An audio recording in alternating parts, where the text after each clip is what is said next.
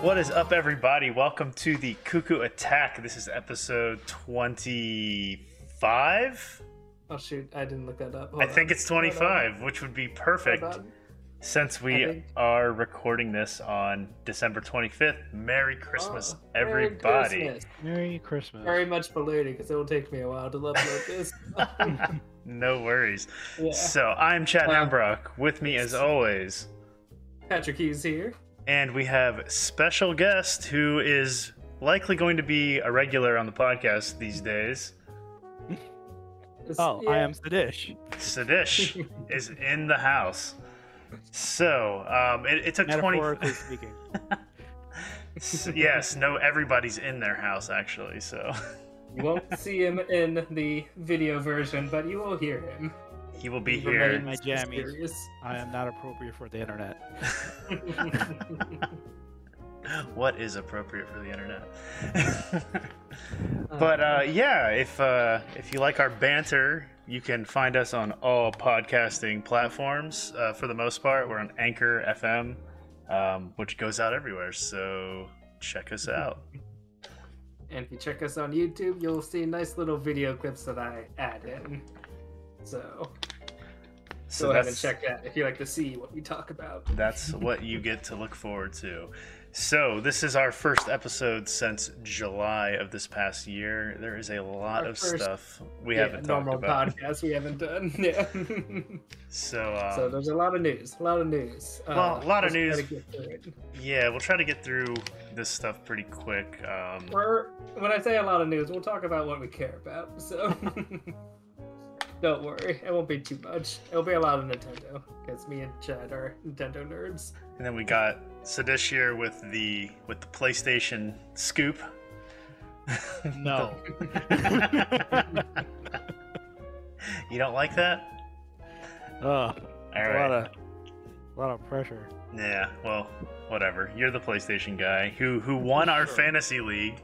He won the fantasy league with his draft of every PS5 exclusive title and in his picks. Worked out well in his favor, especially him offloading Stray to myself. Yes. And I shake my fist at you, but well played. And it came down to what, 10 points, something like that? I think last I checked, it was 9 points. It was a very close game, at least between us. Yes. Yeah, I was out of this race months ago when I picked up Mario Golf Superstar or Super Rush. So here's to 2022. I'm looking forward to the next draft. Oh yes, it's going to be much more heated. Yeah, we'll definitely have our draft in the next few days. So probably have this podcast go up and then the draft go up, or same time. Depends when we can record this stuff. Yes. And how much effort we want to put into editing. Usually the draft will just be a straight upload. So yeah, I'll put some nice background music at least for it. So, all right. Well, I'll let you take the lead here, Patrick. All right. Since I think the farthest news back that we will need to go to is Nintendo had a direct in I think September. Pretty sure it was September. But we'll just kind of skim through that. I think one of the coolest announcements they had was a new Kirby game, Kirby and the Forgotten Land, because it is a 3D Kirby game. Like, no one was expecting that, or maybe there were some rumors. I didn't believe them, but it happened, and I was like, oh my gosh, this looks like kind of like almost a light Kirby Mario Odyssey kind of deal. It was like roaming through this ruined city and stuff, and it just looks cool. I don't know. Yeah, I'm totally down for a new Kirby game. The last one was pretty easy. I played the demo and was just kind of like, yeah, I'm not gonna buy that, but I'm sure it'd be fun. So yeah, I haven't really enjoyed a good Kirby game since like 3DS time. Robo Planet. Yeah, Robo Planet. That one was really good. Yeah. But even then, that's just like your typical fare of 2D scrolling Kirby, cool combinations of powers, but it's not really ever reinventing the wheel, so that's why I'm really intrigued by this one. and the use you could do for puzzles and stuff with powers in the 3D world. I think it's gonna be really cool. Was Crystal Shards 3D? It was a 2D game. It was 2D. like what you'd call 2.5D. Gotcha. Um, I never played it, so that's probably my favorite Kirby game still from the N64. Yeah. I've heard it's really, really good, and it'll be on our next topic on the N64 eventually. But that's a good segue right there. Yeah. So the other big announcement of that Direct was Switch Online. It's finally getting something new. We all thought it was going to be Game Boy, but no. Instead, it is N64 and Genesis games, and later learned Animal Crossing DLC. Yeah, so and everyone thought it was going to be like a $5 to $10 increase, but no, sir, it was going to be a $50 a year for an individual or $80 family plan, which was more than double of the $19.99 cost up to from the $35 $20 family. a year to $50. Yeah, that's insane. Yeah, pretty crazy for what Is they that just had. because of the new emulated games? Likely, but they also tossed in that Animal Crossing DLC, which they were selling for what, 20, I believe 25 on its own. $25 separately. Yeah, so if you play Animal Crossing, it's really kind of worth it, I guess. That is really the only way I can justify, unless you really, really love these. Yeah, old but school so N64 what'll games. happen if you stop paying for it? If you no longer have access to that Animal Crossing DLC? correct. I can give you the details on Animal Crossing specifically. Yeah. So the Animal Crossing DLC gives you access to this island called Happy Home Paradise, where you build vacation homes and do all kinds of cool stuff to build homes for your animals and stuff. But yeah, if you unsubscribe from it, you lose access to that island. But you do retain all the skills and stuff that you learn on that island. So, because you learn like house building skills and stuff, which you can use in the main game. So if you get your fill of Happy Home Paradise and you like finish it and you're happy, you don't really have to worry about it because you keep all the stuff that you've earned from it. You just can't go to that Happy Home Island anymore. So, and I think you could more than enjoy that content within a year's time span. Yeah, that's the thing. I feel like if you're gonna buy it, if you're gonna buy the expansion or the DLC anyway, I think it's worth it if you had any interest in N64 or Genesis, which got added. Just because even if you don't pay for a year, I mean, they usually still have like the monthly options and stuff too, so that you can buy at the store. I'm pretty That's sure. still like So what, double? the Unfortunately, normal I price, don't- You said? you don't think they do that anymore? I don't think for the expansion pass they did any monthly ones. I think it was only the year plan Gotcha. if you want an expansion pass. Yeah, you might be right. Or Yeah. you just do what I did and you join somebody's family plan, There you go. and then you pay less than you were paying before. So, Yeah. so The family plan can have up to 8 people. yeah, So for $80, that's really like $10 a person yeah. if they even ask for money. Some people were just cool and be like, yeah, why not? I got Yeah. an open slot. Yeah, exactly. So that's I thank your brother for that one. He definitely hooked Yeah. me up for that. But yeah, I mean, I have no interest in Animal Crossing DLC. I don't have the game anyway. But N64 and Genesis, I wanted mostly. Mostly, I've always said I wanted to play Banjo-Kazooie again. Because I have tried Which playing is it. coming out in January, coming soon. Coming soon to a Switch near you. So I'm looking forward to that. I have played around with it very minimally. I played a little bit of Mario 64, and I played the first stage of Star Fox 64, just to do that like secret, like the second path going Oh, yeah, towards that first Andros to the level, waterfall, yeah. and I just did that, and I did buy the N64 controller, which I have right next to me, still in the box, with other Switch games on top of it. which was the other announcement. Those N64 controllers, where Yeah. it was $50 each. $50 each plus shipping and tax. So, Oh, or maybe shipping was free. I think shipping was free, but tax. I think after tax, it ended up being like $63 or something like that. Or maybe I did pay shipping. I don't know. I think it was $63 though. After Have you everything. tried using the controller? No, it's still in the box. Oh, okay. Haven't I was opened it yet. curious with those N64 games you Yeah, mentioned. I'll play it when Banjo comes out, probably. Just the feel. Yeah, the only reason I natural. played Mario and Star Fox just handheld, Okay. so that's all I've really done so far. And Mario definitely felt weird because of the button mapping. Like I know a lot of people complain about that, but it definitely felt a little funky with the control scheme that is there. Gotcha. But you can redo it. But yeah, so I mean, N64 to me, there's about 20 good games on it. So out of that library of about 270 games, like yeah, they're gonna drip feed these out like once a month, Yeah. and It's definitely a small handful, but the ones that are good are very good. yeah, and I would agree to that too. The big story out of the launch was Sin and Punishment getting a U.S. release, because that never came out in the U.S. Yeah, that's pretty cool. But going away, and then with N64 as well, we got Paper Mario in December.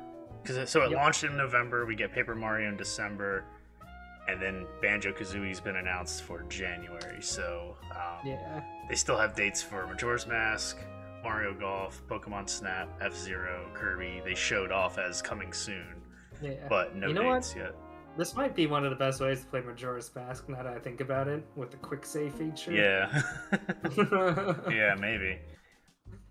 So If you've never played that, yeah. yeah, I'm I definitely. know people like the N64 version better I than the 3DS one. I love the love 3DS version. one, yeah. But Yeah. with quick saves, maybe I could give the N64 one another shot. Yeah, but I think the surprise out of this though was really the Genesis coming to N64 or to the Nintendo Switch Online. Yeah. No one 'cause saw that coming. no one saw Genesis. We all thought Game Boy, but Sega's kind of just out there taking money and throwing games. But I mean, the lineup that they're releasing like right off the bat was like pretty amazing. Like Castlevania Bloodlines is known as one of like the best Castlevania games in the series. Contra Hardcore is another one that's massive. Gunstar Heroes is one of the like best games on Genesis. Musha is a shooter that's like extremely expensive on the Genesis.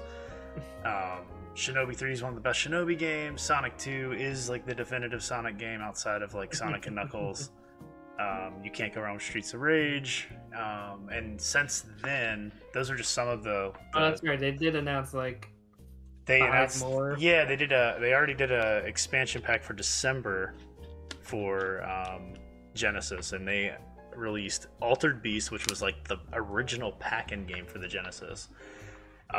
Thunder Force 2, Toe Jam and Earl, which is like Toe Jam and Earl, like I remember it as a kid being this like game everybody talked about, but like when I actually tried to play it, I'm like, what the hell is this game? It's so weird. Dynamite Headdy was like a really good platformer. I remember playing that as a kid. And then Sword of, what is that? Vermilion? I don't know if I'm pronouncing that right. But it's like an RPG or action adventure or something like that. But regardless, like they've added some really good Genesis games. If you have any interest in checking out Genesis and I think this, the it's Genesis definitely worth it. games. Yeah, I think they're making up for the drip feed that is N64. Yeah, I mean, like even adding like Golden Axe and Echo the Dolphin. I mean, those are like staple games that came out on the Genesis back in the day. So it's a very good snapshot of like when the Genesis came out. So that was like the big surprise, and I really hope that we do get Game Boy eventually, but I don't know if it's gonna happen at this point. It took them how many years to add a new console after they did? I guess they started with just NES, and then it was a year or two before SNES. Yeah. and I guess another year or two before they added this. Yeah. So. But it'd be nice if we end up getting like, turbo, and because that was a big thing with the Wii, was that the Wii had turbo graphics games. That was pretty And crazy. people are like, what the hell? Like nobody had a turbo graphics. So it was, I got one back there on the shelf, but I didn't have it as a kid. I knew what it I'm was. kind but of never curious if they'll do any more DLC also, kind of like they did with Animal Crossing. And that would be really cool, because that would definitely make the value of the $50 a year for an individual stand out more. Like Xbox is giving you your games for gold, PlayStation gives you your PS Plus free monthly games. Yeah. So if you're at least giving like Hyrule Warriors DLC, or And the fact that this is getting close to those same price points, subscription service prices, you'd think, they might try to compete a little with that. yeah. Not that N64 Genesis games aren't cool, but compared to what those other plans are giving, Yeah, I got 3 games today from PS Plus that were all like $40 and up, but will I ever play them? Probably not, but might as well claim them while I can. If they made some Mario Party DLC, threw that in, Yeah, I would probably buy Mario Party and be like, all right, I'm in. cool, because Give at me least those free boards and let's go. at least then that they're going to support the game too by doing that. So we'll see what happens. We'll see what happens. But Nintendo's got a large lineup of indie games on their console too, so I don't see why they can't just start pushing out like a free indie game every month. That'd be pretty cool too. Yeah. Even if you own them, like other people, like put some snipper clips for people who never played that. Yeah. Absolutely. Yeah. Yeah. Well, they published that too, so you'd think That one's a Nintendo one. That's so. like a perfect example. And the indie games I've always felt played the best on the Switch, just because of how some of them can be kind of simple, but they're enjoyable. Yeah. They have a really pick up and play kind of mentality. Right. They're made to be run on. Well, just being indie. They're not exactly. What's that? 50 worldwide games, whatever one, like board game, tabletop. Oh, Clubhouse games. Clubhouse games, yeah, that would be a great one too. I'd love that. Yeah, that'd be cool. Aren't they doing like a DLC for that game? I feel like I heard something about that. I don't know. Maybe I'm talking but I could have swore I heard something about that. Yeah. Something that would use the online ideally would be nice. Just because this is an online plan, so for sure, get us to play together. Give us back like Mario 35, or those type of games. Like, I don't know, it's kind of weird to just axe that. Or give us like an NES remix or something. Ooh, like those games. NES remix online or something. Yeah. Do something like that. Yeah. Or Nintendo Land online or something. Like just some little mini game thing they have would be pretty cool. Oh man. So, but that's that. I guess the big issue out of that, I'm sure everyone's aware of at this point, is that the emulation is apparently not very good. That's right. Yeah. I did notice a little bit of lag with Mario 64 when I first fired it up. It just felt like just on the main screen when you move the little hand around to select your file, it felt so off to me. Like just first glance, but when I played Star Fox, it felt fine. I was able to, get the secret, go to the waterfall, fight the boss, all that stuff. It was no problem. Ability updates as it just launched, so yeah. So although people are complaining about where's my fog and stuff. So yeah, it's definitely interesting, but it's I don't know. It's lazy, I guess. People that's their argument, is that it's lazy, and people just say it's the ROMs, and I think the big thing to know here is that the ROM is just the game. What you see on the screen is what the emulator can do with that ROM. So the emulator needs to be able to be configured per ROM. That's out of my realm, but from the emulation I've done over the years, I know that that's how it works.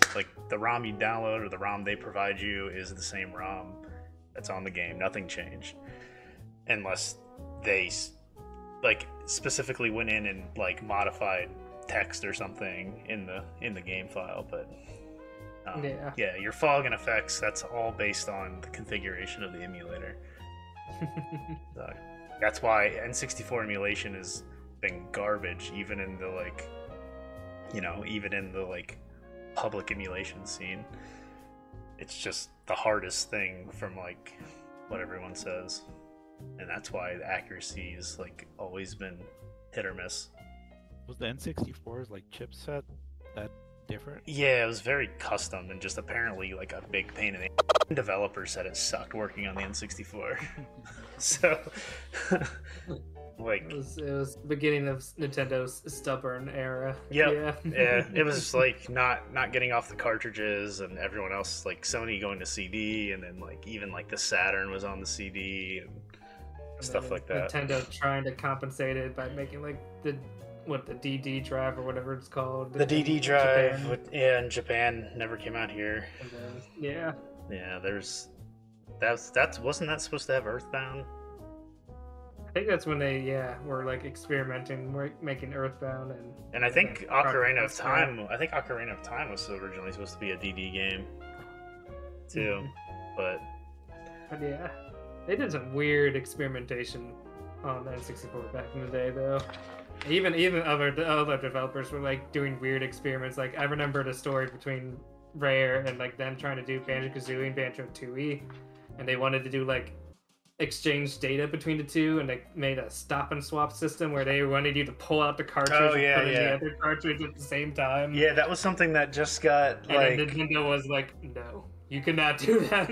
That came up in like it was like an interview like within the last year or two that like somebody either spilled it or maybe it leaked that was a thing, like an email or something. But yeah, that was pretty cool to hear that. Like it was really cool though, what they were like trying to experiment and push the limits of that system. This very unique system. I could hear like people breaking their games constantly. Trying to do that. That's why it was a red flag. They're like, you should not do this. Yeah. When it like specifically tells you like, do not remove the cartridge while power is on. Sounds like a way to fry a chip easily. So, but yeah. So that was probably the biggest story that we did not cover. Switch Online.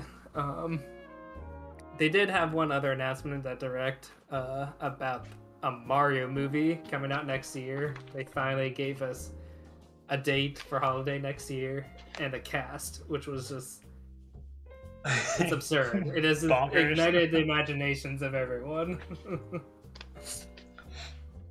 So Mario, Chris Pratt, yeah. I have nothing to say about it. Like, I have no issues with Chris Pratt. Like, I know everybody like kind of lost their. It's not just Chris Pratt; it's just the whole cast. It's just weird, yeah. Like Charlie Day's Luigi. Yeah. Jack Black as Bowser. Seth Rogen, Donkey Kong. It's just. Like, unless Donkey Kong's just like stoned out of his mind the whole thing, like I do not picture Seth Rogen as Donkey Kong. Or maybe though, unless he's just like. Arr! Apparently, Donkey Kong movie is after Mario. That's what they have lined up, and it will be Seth Rogen again. Yeah. Yeah. It's like Charles should have been Mario. Like I don't know. I mean, but at the same time, like, do you want to hear Mario talk like Mario for? Apparently, he's going to be in the movie still doing surprise cameos. It'd probably be like Wario and Waluigi. Wario and stuff. Maybe. Or I've heard like the theory floating around that this is some like weird Mario origin movie, and like maybe he'll meet Mario. I don't know, like original self, or I don't know. Yeah, and it does kind of make sense why Donkey Kong would be in this movie, like as an origin. Donkey Kong arcade game. I don't know. Yeah, that is true. I would love it if they were able to somehow stick John Leguizamo into this movie. Yeah. Just somewhere. Like, if it's like what Patrick just said, though, like the arcade origins, it's gonna be like Seth Rogen, like, hey, I just stood at the top and I throw barrels, like, just stupid, like, and then, like a weird Wreck-It Ralph kind of deal. Yeah, exactly. Like a really, really like stoned Wreck-It Ralph. That sounds entertaining to me. Yeah. Hey, I mean, I'm in regardless of who's casted. I'm gonna watch it. Doesn't necessarily mean I'll like it, but I'll watch it. Yeah. I love the memes that have spawned from this, like people just making up casting choices for other characters that might be in the movie. Like, you put Whoopi Goldberg as Birdo, or just like, I don't know. What's funny is that now you've got like because of the Chris no one can tell if it's real or fake. Yeah. Because it's Chris Pratt now, and then you also hear like it was like a week after this, it was like Chris Pratt will play the voice of Garfield. And then now, anytime there's an animated movie, it's like, well, I guess Chris Pratt's gonna play the voice of this person. So it's like that one, like, you know, he has Guardians of the Galaxy, and then you've got whatchamacallit, the Lego movies, and now he's just the voice of everybody. I forgot he was the voice in the Lego movie. Yeah. And that's why he's got this like voice work, I guess, because there's what, like 2 or 3 of those, right? No, it did work really well on that. I didn't mind it. Yeah. So I'm in regardless, so yeah. Oh, I need to see this now. I'm just so curious. But yeah, I thought we just at least had to mention that in this list of news stories. Yeah. All right, so moving on. The last big news for Smash Brothers, as of course the last Smash character was finally revealed and released, along with the last wave of Mii fighters, which the only one that was really worth mentioning was Doom Guy. Doom Guy. Which crushes all the and so for Doom Guy being a fighter, but I'm glad he got in a little bit, just so he can fight with Isabelle now, and they can actually be in the same game together. It's kind of adorable. But I'm pushing aside the main story. Sora from Kingdom Hearts is in Smash Brothers. I know Chad does not care at all. It did nothing for me because I never played a Kingdom Hearts game. Oh my gosh. But at least I was so happy. Like, Sadish has at least played Kingdom Hearts. I have never played Kingdom Hearts. To this day, I still haven't. And I should, because it's like you said, I could get like all of them for like $20 on PlayStation Network. Yeah, you can get the whole series for $20. It's kind of insane. Yeah. But oh my gosh, this was a character I've wanted in Smash since they had those Smash fan votes back in like Wii U. Which is what they said. They ended up pulling it out that was the most requested Smash character, other than like at that time Cloud. We could not release the results for fear of people bothering the publishers, but yeah. This was. And didn't they say that it like the only reason it happened was because like they talked to somebody from Disney in like an elevator with like a Nintendo rep or I something? heard about that. Yeah, I'm not sure if they actually said that or if that's more hearsay. Yeah, but... I don't know. It's kind of funny though how that would work out when, I mean, they Nintendo-fied a Disney character, which is like, okay. But yeah, that trailer was just like a swell of emotions. I was just like so happy when I heard that music, and oh my gosh. And I played a little bit as him. I didn't play too much. I'm not very good at him. He's very, very floaty. I was like, oh, this feels weird. But he does also feel like exactly like Sora should be. Just that whimsical, floaty kind of Peter Pan-esque jumping around, and oh my gosh. And I played mostly with him as single player and like was making up my own like little Nintendo Kingdom Hearts adventures. I was like, all right, Sora, you're gonna team up with Mario and the Mushroom Kingdom. You're gonna fight a whole bunch of piranha plants, and you also have Duck Hunt as a partner. That'll be your Donald and Goofy, and go. I was just like making up my own Nintendo Kingdom Hearts, and it was so much fun. That's what they'll end up doing is like a spirit battle. It'll be like, you know, that stuff. Yeah. So, I don't know. It made me very, very happy, and I'm so glad that they did that. That is all.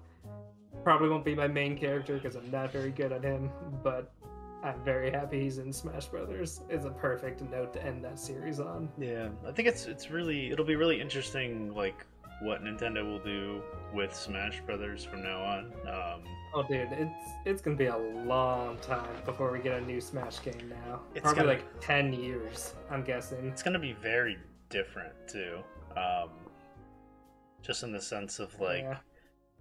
like I don't think with the licensing and everything, I don't think they'll be that's able to just never like gonna happen again. straight port, everybody over. It's gonna be like Yeah. they're gonna like scale it back to like maybe They're gonna have to like reboot it and redefine it just so it Yeah. can stand apart from this, because they will never be able to match that again. Yeah, unless that's the plan, and now we're just gonna get more powerful Switch iterations as it goes on, backwards There's a compatible with all Switch games. That is the only thing I could see is them doing like a deluxe version with like everything in one package with the DLC. Yeah. But Well, what I'm getting at is that like if Nintendo releases like if everything's just the Switch, Nintendo Switch, mm, then your older games will still work, and they'll just still sell that one copy of Smash Yeah. forever. I mean, Like because it's got that's what everything in they've it, done with Mario Kart 8 for the past 9 years. right? So, So and that's why I think it will be like a decade before we see a new Smash game. yeah.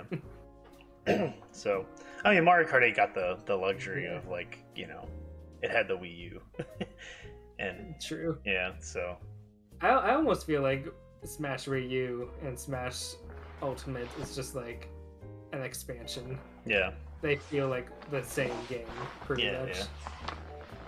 With a little story mode sprinkled in. Where's my target battle mode? I love that in Melee. The target challenges are so much fun. Yeah. It is kind of bittersweet, but that's the end now. Yeah. So we'll see what happens. That's my biggest like want to know, I guess, is what happens next. But I really should Yeah. play more Smash. I haven't played Smash, and You still need to finish just unlocking the characters. I haven't unlocked everybody, and I haven't even played that game probably since like 2019. Yeah. So it's been a while. It's because we usually just play in person, and we haven't been in person in a while. That is true. That is true. We used to play in person a lot, so. Yeah. But so you touched a little bit on the Animal I did. Crossing update. Yes, I can discuss a little bit more. I won't go into too much detail because I may or may not talk about it again towards the end of this podcast with our top 5 games of the year played spoiler. But so Animal Crossing had their final major free update, I believe is the wording. So Yeah. maybe they'll have a few small like minor updates, but this is the last like big push that they're giving away for free, and that came out on November 5th, and it was a big update. It had Brewster's Cafe was the big one that everybody was clamoring for, so now you get your pigeon milk in your coffee in the museum. It's wonderful. Did you just say pigeon milk in your coffee? That is a fact, yes. Okay. Yes, if you want pigeon milk in that, and you say absolutely or ew, gross. And then if you say yes, I'll add a little pigeon milk, and you refreshing. Anyways, there's also gyro warriors, which are awesome. They actually look really cool in this version. They're like more tiny and customized now. There's like all types of shapes and colors. It's really cool. They make all sorts of weird sounds and like blow bubbles and weird effects. And Captain, the fishing captain, is back. He's a little kappa. Those little like Japanese mythical creatures with the water. And if you don't know, yeah. He takes you on Mystery Island tours, which is really cool. It's kind of cool. It's kind of very similar to like your normal island tours, but now you get like more special islands, which is fun. Actually, I saw one that was really cool today. My mom was playing, and all of a sudden it went from like daytime to nighttime, and she got to like a starry, like shooting star island. And then when she like hit the rocks on the island, little star bits were coming up in like rainbow colors. It actually looked pretty cool. I had never seen that. I was like, oh man. There's so much more. There's Harv Highland kind of expanded, so now there's a market, which I really liked, mainly because you can now like recruit Crazy Red onto that island, and now you have more chances to get paintings, and now I can like finish my museum because I have a few extra opportunities a week now to get what I'm looking for. They added farming, they added cooking, new KK songs. There's just like so much stuff, so I could go on, and that was all free. And then of course what we alluded to before was the Happy Home Paradise DLC, which is $25 if you don't have the expansion pass, or free with the expansion pass.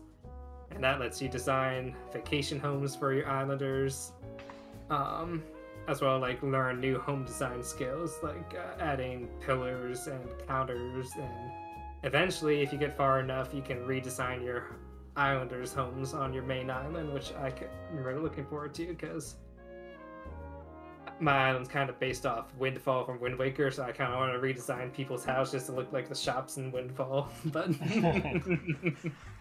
we'll see if I get to that point eventually.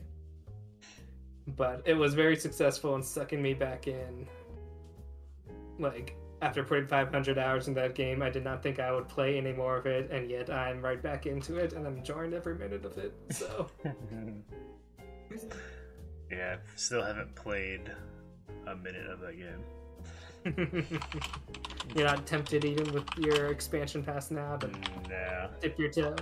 Nah, maybe if it came with it, like, you know what I mean? Like if the expansion pack allowed me to just download it and play the whole game? Oh like, my gosh. yeah, I'm not gonna go buy that game. That's not gonna happen. But if it was like included fully with it, then maybe I'd play it for a little bit. But I don't know. Gotcha. It just doesn't. But yeah, that's all the new stuff. I'll stop there just because I might mention it a little more, but I won't try to talk too much about it then either because you've already heard me talk a lot right now. So yeah, but that should cover all of our Nintendo news at least. Yeah, for the most part, there's there hasn't really been that much. Everybody was really looking forward to the Game Awards for an announcement as like the final, announcement of the year. Because really, after Metroid Dread and the expansion pack, there was like nothing else on the plate, and we were kind of waiting to see what that final. Well, I guess like you had what was the other big game they had? Shin Megami Tensei was like the other.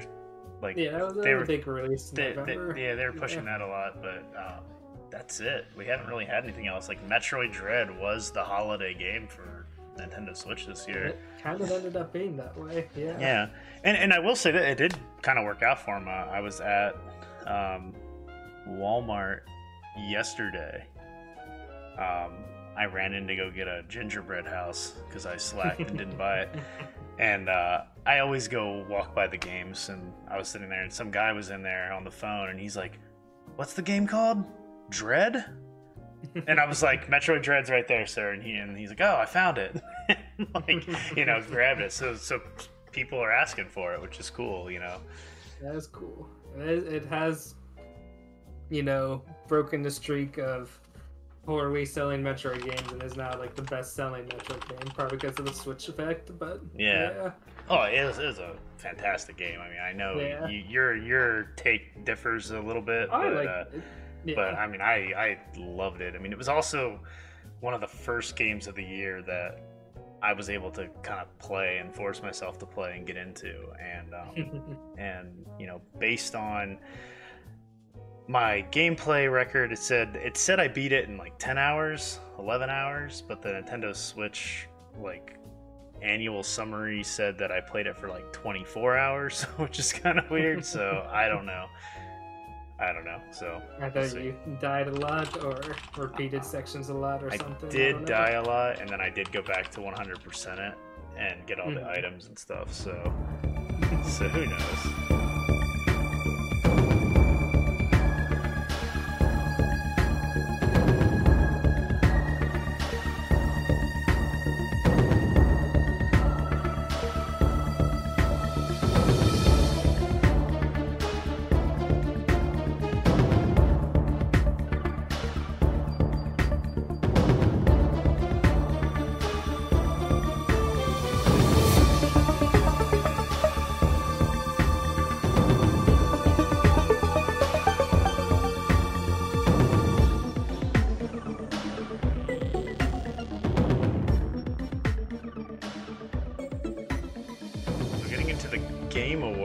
2021, Yes.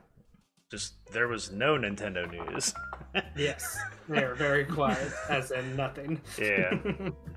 Absolutely nothing other a few than sizzle reels, and that was it. sizzle reels of like games that we already knew about. Yeah.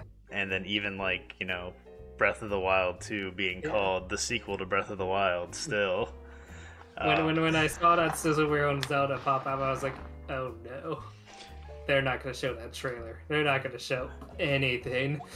They also didn't they announce, since the last time we talked, wasn't Breath of the Wild 2 confirmed as a 2022, like a 2022 game? I think since the last I think podcast they gave we us had. that date.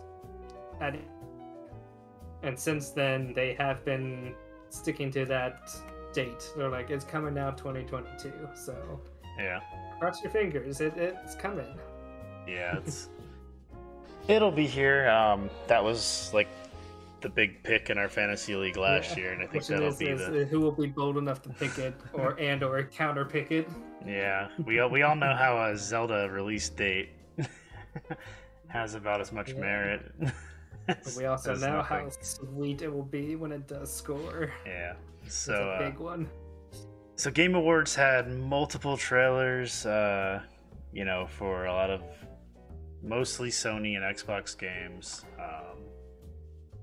Even then, like nothing really stood out from what I. A lot of it seemed like just the same trailer after trailer. It was like shooting aliens, just like okay, next.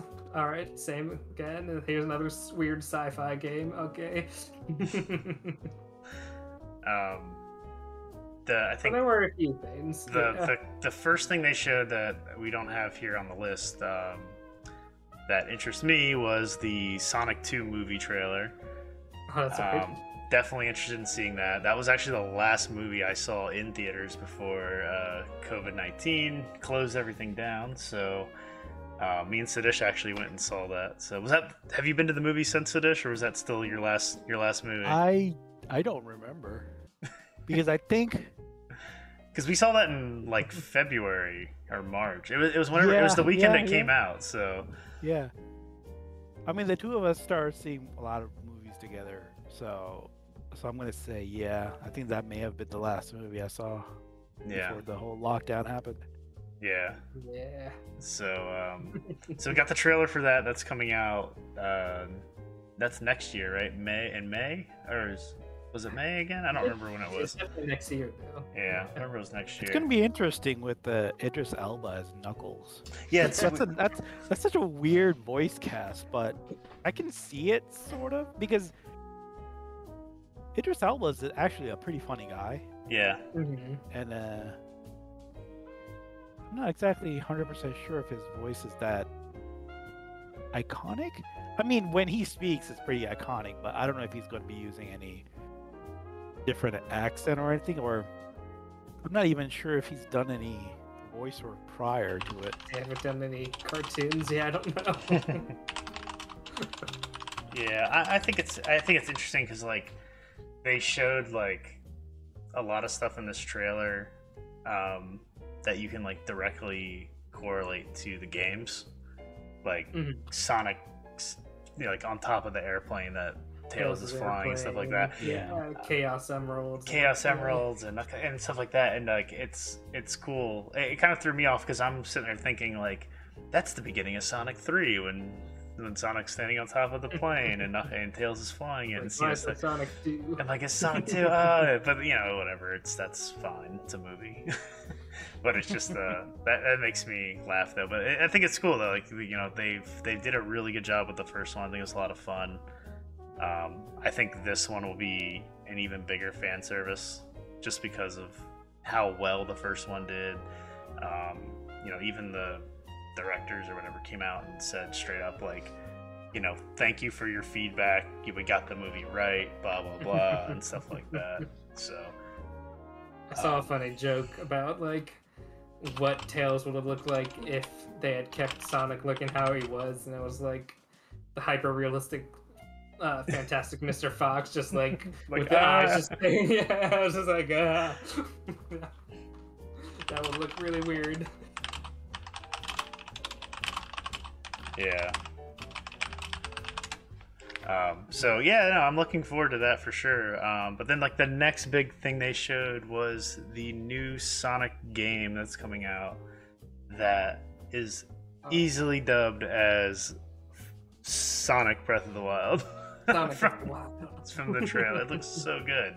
It's called Sonic Frontiers, just for those wondering, but yes. Like, just the fact that there's like structures in the game that stand out in the world that just, they're like half pipes that are like ruined with vines wrapped around them and just like twisted kind of churning architecture and it just looks really long bridges and just fields of flowers to run through and just and that's the whole thing of like, you know, Patrick and I have talked about this in the last couple weeks, is just like Sonic games are always hindered by the fact that you run so fast you hit a wall, or you run so fast you can't see where you're at.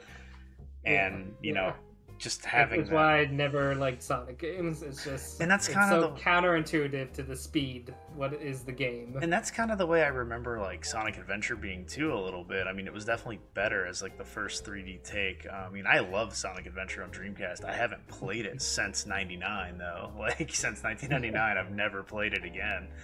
But I remember really, really enjoying it. But it did have, I do remember a couple of those issues where like the camera would like turn real quick and then Sonic turns and you're running the other way, and it just, you know, Sonic's not like that a was his fixed... first attempt at 3D, right? Yeah. I mean, Sonic Adventure was great. I mean, like I said, I loved every minute of it. But having like a free open world, like if that's what this is, like based on what it's called, Sonic Frontiers is the name, as we didn't say that, but it looks really captured cool. Like so many shots that were like Breath of the Wild-ish, and just like the music even, and just oh my gosh, it had that like cell shaded look to it too. It was like every game's like starting to do that. And then the trailer ended with a like giant behemoth that he was about to like obviously like have to run up and attack and stuff, and just I'm looking forward to seeing more about that and deciding on if that's, you know, something worth grabbing, or maybe it comes to Game Pass. We'll see. Yeah, that was definitely the coolest trailer to me of the whole award show. Yeah, and that was one of the first too. It was like one of the earlier things they showed. Yeah, it was pretty early. And then they finally showed us more of the Cuphead Delicious Last Course, aka DLC, getting a release date of June, and I actually forgot about that DLC until like we were watching. I kind of did forget a little. Like it was in the back of my mind, but I was like, oh yeah. Did you end up buying Cuphead? Oh yeah, on Switch. You did. Okay. Did you end up beating it again? And I did beat it. You did beat it again on Switch.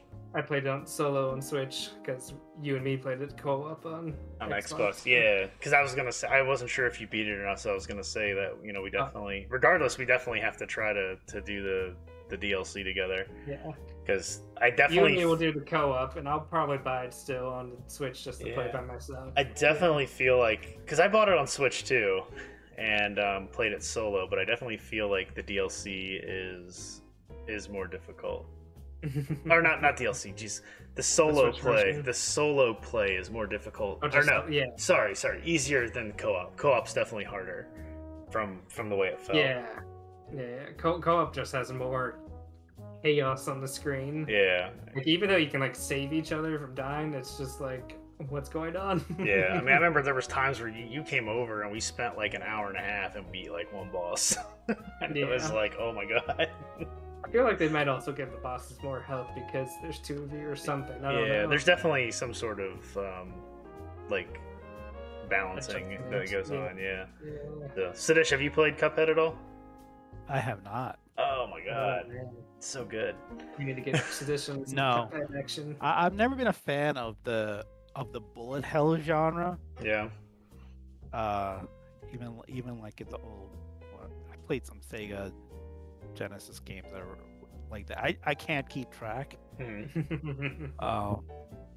I've watched Patrick play some of these bullet hell games, and I just don't understand Well, I've watched both of you play those bullet hell games, and I just don't understand at all how you do it. To me, it's just like it's just noise. That's all I see, just noise. It's And just like, it's what just the trying to hell- steal my quarter. That's all it's doing. It's just- it wants to get paid. I definitely do have some capacity depending on how much bullet hell, but Cuphead, I fight through it because it's so gorgeous. Yeah, that's the thing too. Like that art style, it's just so unique, and they did Yeah. such a good job with it. I mean, Like, I don't even get mad if I die because it's like a giant ton of the moon shooting lasers. I'm just laughing. I'm like, okay, this is amazing. like I think the best is when you like think you're doing better, and then like you get to like that second phase of the boss, and it just like completely destroys you, and you're like, what? Didn't even expect it. Like it just like the person just turns into like a big buzzsaw and kills you, and you're like, what? Like, how did that like? That R&B boss. Yeah, that B boss was our crux for like weeks. Any vertical boss just sucks. Yeah, Vertical stages are the worst. yeah, it was rough. So, but you know, definitely looking forward to that coming out because more Cuphead is definitely wanted. So, fantastic game. Definitely. And they spent a lot. It seemed like on that trailer. It was a big budget trailer with like all the little claymation kind of styles. No, yeah, it was almost like it was like marionettes or whatever. Like little doll puppet. Yeah.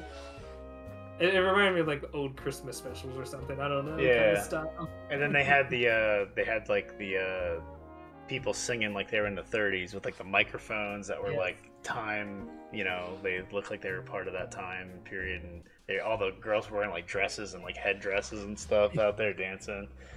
Like you totally. That was fun. What'd you say, Sidish? They're flappers. Oh, okay. Is that the term? That is the term. Okay. This is why we have you here. From the 1920s. Okay. Yeah. Speaking of why we have Sadish here, there are some games that he'll probably want to talk about. There isn't that much. So now that we're out of the Nintendo section, Sidish is here to shine. Those two were technically third party. So. It's true. What were the games? So there was a Star Trek Telltale game. I forget the exact name. Yes, of it. Star Trek Resurgence. Resurgence, yeah. Yeah. So it's being developed by. It's not actually a Telltale apparently. I think it's being developed by former Telltale Games people. Called like Dramatic Labs, but it's still a. It's still what are the Telltale like point and click adventure stuff? Yeah, it's still like a story. Right. Yeah. It's a third-person, choice-driven adventure game. Those games where your characters remember your choices, what you do. Yeah.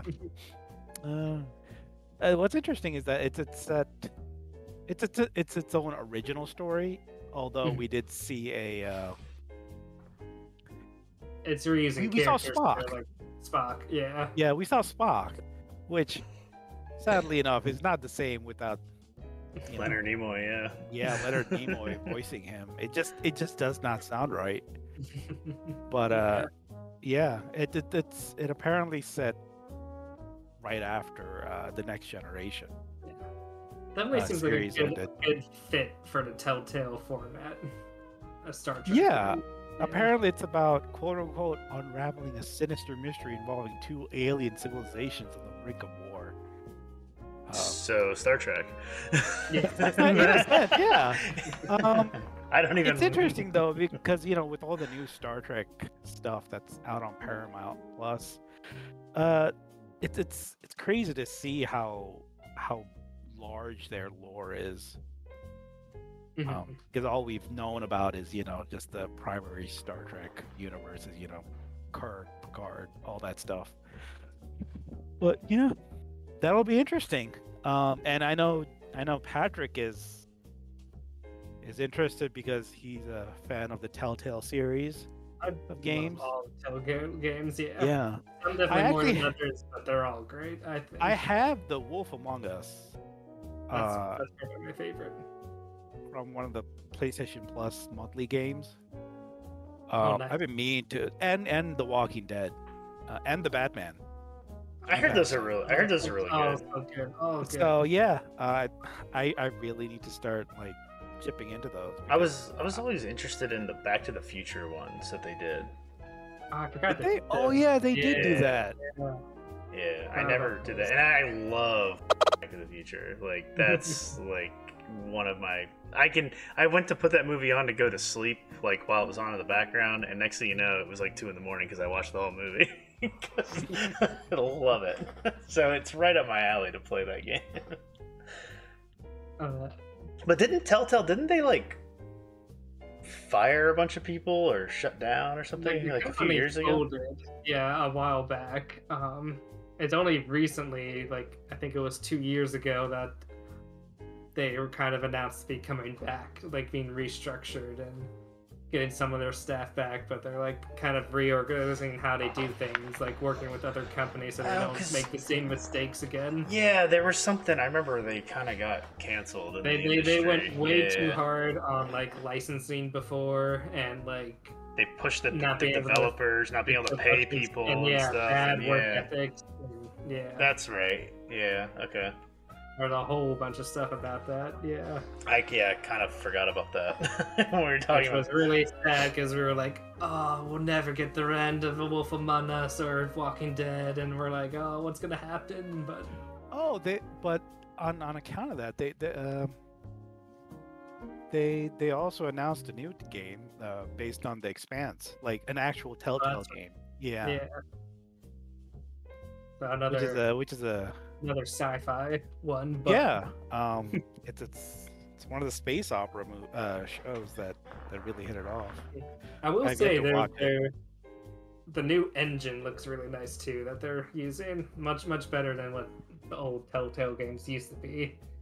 Well, all the previous Telltale games used like a cell shaded kind of engine, right? Yeah, which it worked for certain games better than the others. Like A Wolf Among Us and Walking Dead, that style fit really nicely because they were kind of graphic novel based, anyways. Yeah, the Expanse one looked a little bit more like a normal kind of 3D engine, not as stylized. Yeah. So, which makes sense considering the subject matter of the show, which is Yeah. definitely a lot more serious. Yeah, What was just the game. other game? Star Wars Eclipse. That's right, Star Wars Eclipse. Yeah. Yeah, that's gonna be weird. It's set during the Old Republic. Which So- is what we thought it was the whole time during that trailer. They were Exactly, Like, oh, yeah. okay. So this is prior to Order 66, Mhm. and the Empire. They did show Yoda in the Jedi Council. I need to And rewatch that. So my guess is it's going to be on Coruscant. But yeah, the fact that it's Quantic Dream is super weird. the headline. Yeah. If you don't know, Quantic Dream did Heavy Rain, Heavy Rain. Beyond Two Souls, Yep. and the most recent one was Detroit Become Human. So very, again, much These like are all- Telltale, choice-driven, third-person kind of games. Very Um, branching narrative, kind of very multiple story-heavy. and very, very highly like cinematic kind. Not Mhm, cinematic so much as in like you don't get to interact, but just like very Right. polished. It's not very action-oriented in Yeah. a sense. You're definitely there to live in that world and make choices in that world, which is very different For a from, Star Wars. I'd game. say, majority of all Star Wars games. I mean, right now I'm playing through Star Wars Jedi Fallen Order, and boy, that's all Mhm. about action and platforming and actiony stuff. But yeah, originally we did think it was gonna be Knights of the Old Republic, just because of it looked like the Old Republic, and there was so much talk about it being remastered. Mhm. It looks like they got lots Yeah, of Star there's Wars not- stuff yeah. in works. Yeah. Uh, and I guess the next thing, this is a personal one for me. Go ahead. You can Witch mention Queen, it. the next expansion for Destiny 2. Oh man, been waiting a long time for this. Apparently, It's been we 6 looked it months. up. There's been no expansions this year for Destiny. Just like It's- season. Yeah, it's just Stuff. been season stuff, and it's been 6 months without any new content. Well, any new story-based content outside of the season, content updates, which are just minor, seasonal activities here and there. But So you're ready. the Witch Queen gonna continue the story. The Witch Queen, as if anybody cares, is Savathun, the Ah, yeah. third sister of not Crota. This guy. No. Yeah. Oryx. Did you, real quick, when does that come out? February. Okay, so we will not see Sadish starting February. Because he has his Destiny Episode or two. he has his Destiny crew that he hangs out with before we can lure him into Discord for our needs. Raids take precedence. Yeah. I'm I've been on a Destiny cleanse for the past like A hiatus. 2 months. Yeah, hiatus, just because you got everybody's got tired of it. It's the same thing over and over again, which it's a looter shooter. That's What do you expect? That's what happened what I to mean? me until what was it? It was the Something King expansion for the first Destiny. Taken King, The Taken Yeah. King, I think, is when I stopped playing Destiny. which is Oryx, Okay. which is the sister. Well, technically brother. Well, they were originally sisters, but now they're Savathun's is still a sister, and Oryx was a brother. But anyway, Taken King was Oryx, who was Savathun's Yeah, I think it brother, was sister. I think it was because I bought the expansion, had fun with it, and then it was like, hey, a new expansion, and I was like, oh my god, I don't want to pay for this game anymore. Like, make it stop. And then the problem, you need a fire team. That's I the mean, thing with Destiny. Once you we- find yourself a fire team, no, I get that, and I had that. I mean, there was a point where I was basically like at like 8 o'clock at night, I was getting on Destiny, and we were running raids and stuff from 8 o'clock until like 1 o'clock, like weeknights every night. And I don't think we're like. I don't think you accommodating- ever ran a raid, dude. no, dude, I did. We used to do this stuff constantly. Like, I played hours of Destiny 1 on Xbox. Hours. And it was just like, it got to the point where I was just exhausted constantly because I was staying up late. And I didn't want it, because like you sign online and I'd see like the fire team was full and it was like, yeah. And then we'd jump in and start doing all the different raids and stuff. And it was fun, don't get me wrong. I had a lot of fun doing it, but after a while it's just like, I'm done. And then I got excited for Destiny 2 because it was on PC. That was like the whole reason I bought my like 1080 Ti, and then I got it and I never played it. And then now it's free on like everything, so it's kind of like whatever. But at least I can still like jump in and play some of it. Like, I know me and you, we played like a couple months ago. We played like just a little bit, jumping around like the main world, which I told you immediately that I've already played this before, and that was because you said they like compressed Destiny 1 into like its own little area.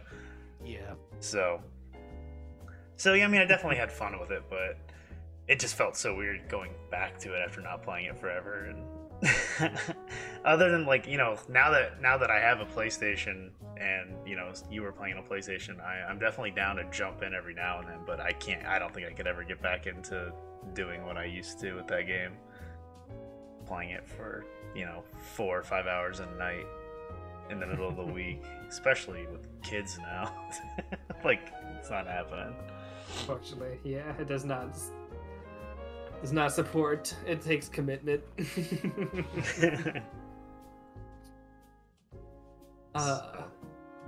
But yeah, think- I'm looking forward to it. Mhm. Cool, man. All the new stuff and new content, and just to get the gang back together. Yeah. Yeah, I mean that's really what it comes down to. Like Yeah. it was always just like, hey guys, what's up? As soon as we jumped in, and you guys start joking around with each other, and it just becomes, I remember just spending friends. hours at that Destiny 1 hub and hopping on that tree and stuff. Oh, Not really yeah. even playing the main game. That's true. Trying to jump up on all the tents and see Yeah. if you could push somebody off the edge of the tower. Uh, Or just go up and start serving people. That's what I love to do. Just go up to them and start pointing at them, and then start breaking out dance moves and see if they dance back. Or if like other people were having meetings, I'd walk up next to them and just stand there, and they'd look at me and like, "What are you doing?" And I'd point, and I'd dance right in the middle of their circle. I got a lot. Like we used to just do that for fun, and that was towards the towards the end, because it was like, what else are we gonna do in this game? Like I already have the best guns. I already have we've already beat all the raids, so let's just start messing with people. yeah. I never got into PvP or anything, so. But that's cool. And, yeah. So yeah, that was pretty much the Game Awards, at least from the view of these three jokers. But I guess like one thing we don't have on here real quick, if you wanna get into it, was they had the Indie World Direct. Yeah, it was pretty recent. About a week ago. Yeah. Just one, like I guess there's two things that stood out, and that was the Yeah, go ahead. what was that? The Seas of what was that game called? It was the Chrono Star of Trigger, Seas or Star of something? Seas, Seas of I Stars, believe. something like that. I'll double check real quick. That looks cool. Music composed from composer of Chrono Trigger. It's like a spiritual successor of Chrono Trigger, which is cool. The last one we had was I Am Setsuna, which I was really stoked to play, but then Yeah, everybody Sea said of it's Stars. Sea of That's what it's Stars. called. Yeah. Yeah, so thought that looked really cool, and it's from the makers of The Messenger.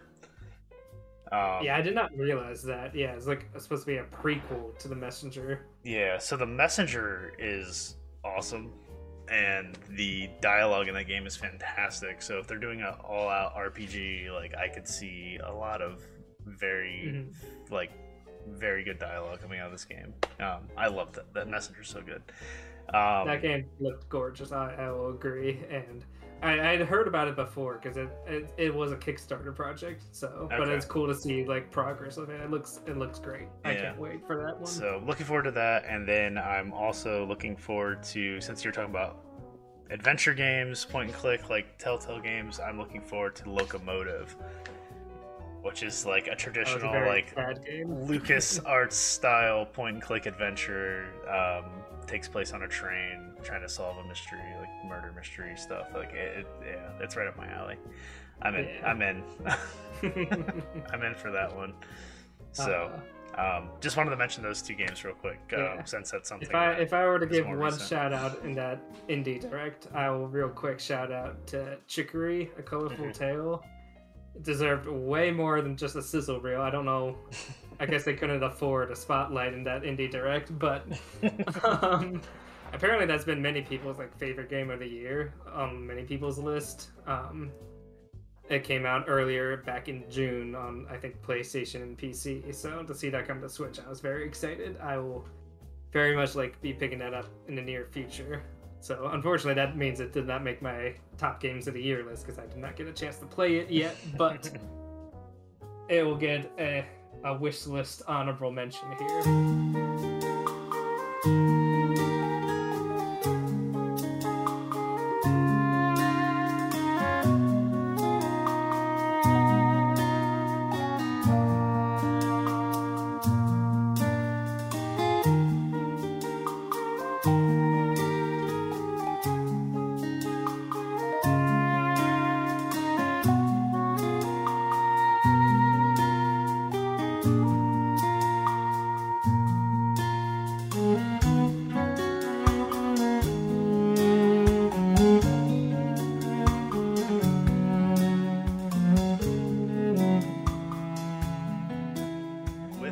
being said, we're an hour and 10 minutes into this recording, which isn't too bad. So, top 5 games, 2021. Ready? Are we ready? Right. Should we start with any honorable mentions if you had too many games, or are you good? We can if you have something. I mean, like, I'll just state it right here. I know some of us just had a few, maybe. We can limit it to 1 or 2 if you don't have many, though. Yeah, myself didn't really have a lot of opportunity to game this year.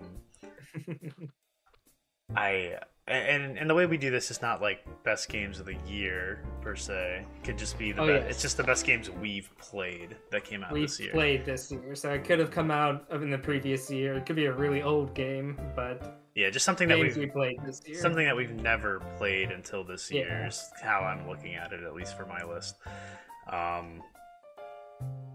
And really, for me, I guess like we'll talk about some of my games that I didn't pick, and your guys' picks. So no, I think I'm good, but you guys go ahead if you have anything. Honestly, most of my honorable mentions are probably on your list as well. Being games like I know Chad's very high on this, but Metroid Dread. I had a lot of fun with it, but it did not make my top 5. But it is a very good Metroid game. Like, the boss fights in that game are phenomenal. And yeah, it was just a lot of fun to play from start to finish.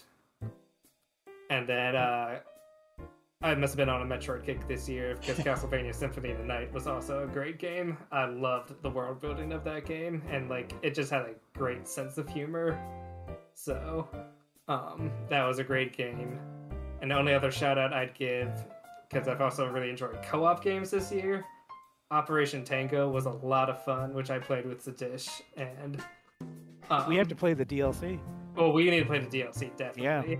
Yeah. I think that will actually be a lot of fun, because not that the game wasn't challenging, but it kind of, once you played a level once, you kind of knew what to do. It kind of took out the surprise of it, but playing those levels the first time was so much fun. Like, it definitely is a game if you like co-op games to play with someone. So, and it's asymmetric gameplay. So the fact that you have like you can always you can manage the role. Yeah. And it's like a totally different game. And it's a game that required a lot of communication, which is great for a co-op game. It's also great for those whenever you guys get into an argument. And then you swap, and then that person experiences that same frustration, and then you're like, see, I told you. Yeah, but I won't drag on too many of these games because I'm pretty sure both these people are going to be mentioning them. So, but those are my honorable mentions. That sounds funny because that just sounds like Portal 2 when I'm like, I can't do it. What do you mean you can't do it? Come over here and do it. You go back to their side, like Yeah, exactly. Yeah, Portal 2. Portal 2 is awesome. I wish about it. I wish we could play those games like the 3 of us. Like, I wish there was a 3-player like mod or something. That'd be awesome. But so we're doing honorable mentions, right? A few honorable mentions if you have any. I think you have a few. So I think so a game that I just recently quote unquote finished. It's a looter shooter also. Outriders. That's initially it did not interest me at all. Again, looked like another Destiny clone, or Borderlands kind of clone. Everybody's like another, Destiny killer and whatnot. But anyway, I played it recently because it was for sale for really cheap. Wasn't it like one of the free games on PS Plus or? No, it wasn't free. I paid for it. Okay. Man. And for what it was, it should not have as good a story as it did. Now, I don't know if it's because I'm coming from Destiny's storyline for a looter shooter, but yeah, its story captivated me for a long time, and it really surprised me. The end of it for me felt lacking, but I mean, We'll have some lacking endings in our list, but continue. I think that was more for me because I was expecting it to be to provide itself with a satisfactory ending for what it was. But I mean, after speaking to my friends who also were playing it, they had certain points that they made about the ending, which I can understand. I'm really trying not to spoil anything here or give away of how the ending happens or what happens there. But yeah, surprisingly for a looter shooter, it had a very good story. I was not expecting for what it to happen like just halfway through it. Like it just like flipped. It was like, what the hell just happened? Kind of plot. Yeah. So that was one honorable mention. Another one was Into the Breach, which is a tactical roguelite by the makers of FTL. Yeah, everybody that game's highly regarded for tactical. That game is like pure game design. Yes. It is. If you've played FTL, it first off, it is nothing like FTL. This is a tactical game where you have your mechs, you have your 3 mechs, each doing its own special kind of attack, and you have to move them around a grid, and they have their own specific types of moves and whatnot, and it is turn-based. So you're killing me. Strategic. It is tactical. it's very fun. The unique part about it is the fact that they convey the enemy's moves. They tell you exactly what the enemies are about to do. Right. So you have to plan out exactly what you're doing, and you can move your enemies around based on your attacks, or just attack them straight out. Mm-hmm. It definitely makes you think about how you want to use your mechs, whether you want your mechs to actually just take the damage instead of having the damage befall the city, which could cause issues down the line. Like how you can make them work together or make the enemies even work against each other, like have an enemy attack an enemy. You can move your enemies around based on the attacks that you have. It's very fun. The music is amazing. The composer they have, the makers of FTL and Into the Breach. We're giving some high praise for just honorable mentions here. Even FTL's soundtrack is amazing. I don't know if I know Patrick very much enjoyed Into the Breach's soundtrack. One of the songs made it onto my holiday ambience 2021 this year. So I have to get Patrick to listen to the FTL soundtrack as well. Yeah, I should. And I guess just to keep it short, the last honorable mention I have is Gartic Phone. Because it's a remember, Patrick? It's basically. Oh, that's right. Yeah, it's telephone, but with drawings. Oh, the web thing that we played that a couple times. I think, right? Yeah. For a free this is like the online game. Illustrations, the board. Yeah, for a free online game, it is a lot of fun. Just for for your lockdown friends to just hang out on Discord and just to goof off. For a free version, it was very efficient, capable. It did its job. Yeah, we got Illustrations is like one of my top party games I would recommend to anybody. Like for real. Yeah, we should definitely get back into some of those games. We kind of at the beginning of lockdown stuff, we all got real hard into that. It was every Friday, Saturday night we were on Yeah. Discord playing those games. I mean, I'm down to start that again. they got old after a while, but I mean, it's been a long time. And Winter's a good time for that. So Yeah. we really should start that back up. yeah, for sure. So maybe we can get something going.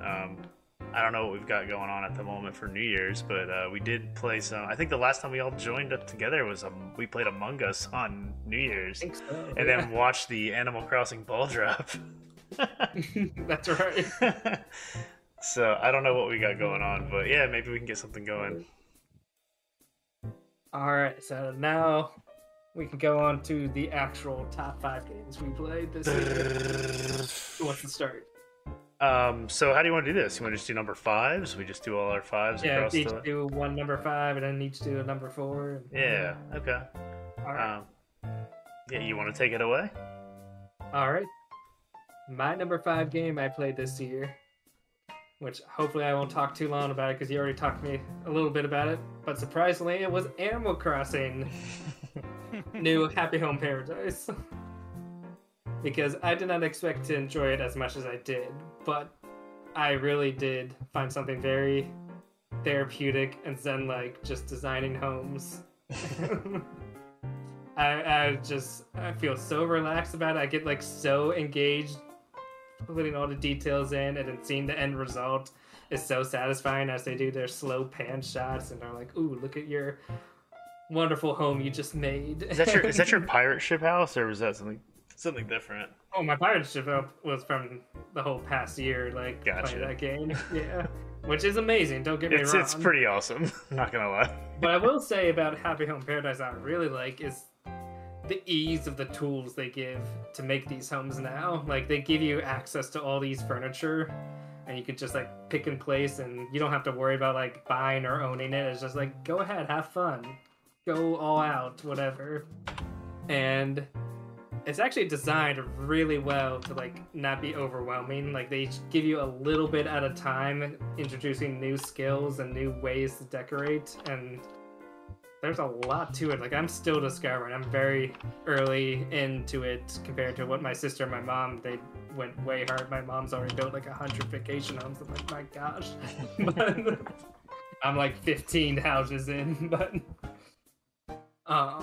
yeah, and they actually have little cute story moments too. Like, there's this manatee that like sells furniture to you. He's like very quiet, and then like as you get into the game, he like starts talking to you more and talks to you about like nature and stuff, and you like sit on a log by the ocean and just talk to each other as you stare at the ocean waves, and it was like really sweet. I did not expect that. So yeah, I think if you play it too hard, it might get a little annoying. Like, the themes might start to repeat, but if you kind of pace yourself out, I find it's been very just chill and just happy, and I've been having a lot of fun with that. So I think it's gonna definitely get my buck worth for this expansion pass. Like, I'm enjoying it a lot. I think I've already put in 100 hours back into Animal Crossing, so Nice. Good job, Happy Home Paradise. I did not think I would like an interior decorating game just solely based off that, but I do. It's fun. You got me. That's funny. All right, so I'll go next, I guess. Patrick and I just played this game. We played It Takes Two, which was your Game Award Game of the Year for 2021. That was the surprise winner. That was the surprise one. I guess we should have talked about that in the last segment. We didn't talk about the I winners. guess a little bit, yeah. Yeah, but It's okay. yeah, it's all good. They So can watch our reactions if they need that. yeah, for sure. So yeah, we ran through this. Took a little longer. I guess it took us 2 weeks, just because my schedule, I was a little busy at some points. Yeah. But it was pretty short. I mean, we did it in like 3 sessions, I think, 3 or 4 sessions. We sat down and knocked it out. But Yeah. co-op game, you have to play it co-op. There's no like way out of that, Mhm. unless you're like sharing It takes controllers. 2 people. Yeah, a lot of fun. Did not expect to like the game as much as I did. Patrick and I just kind of got into it and loved every minute of it for the most part. There's a lot of humor in the game.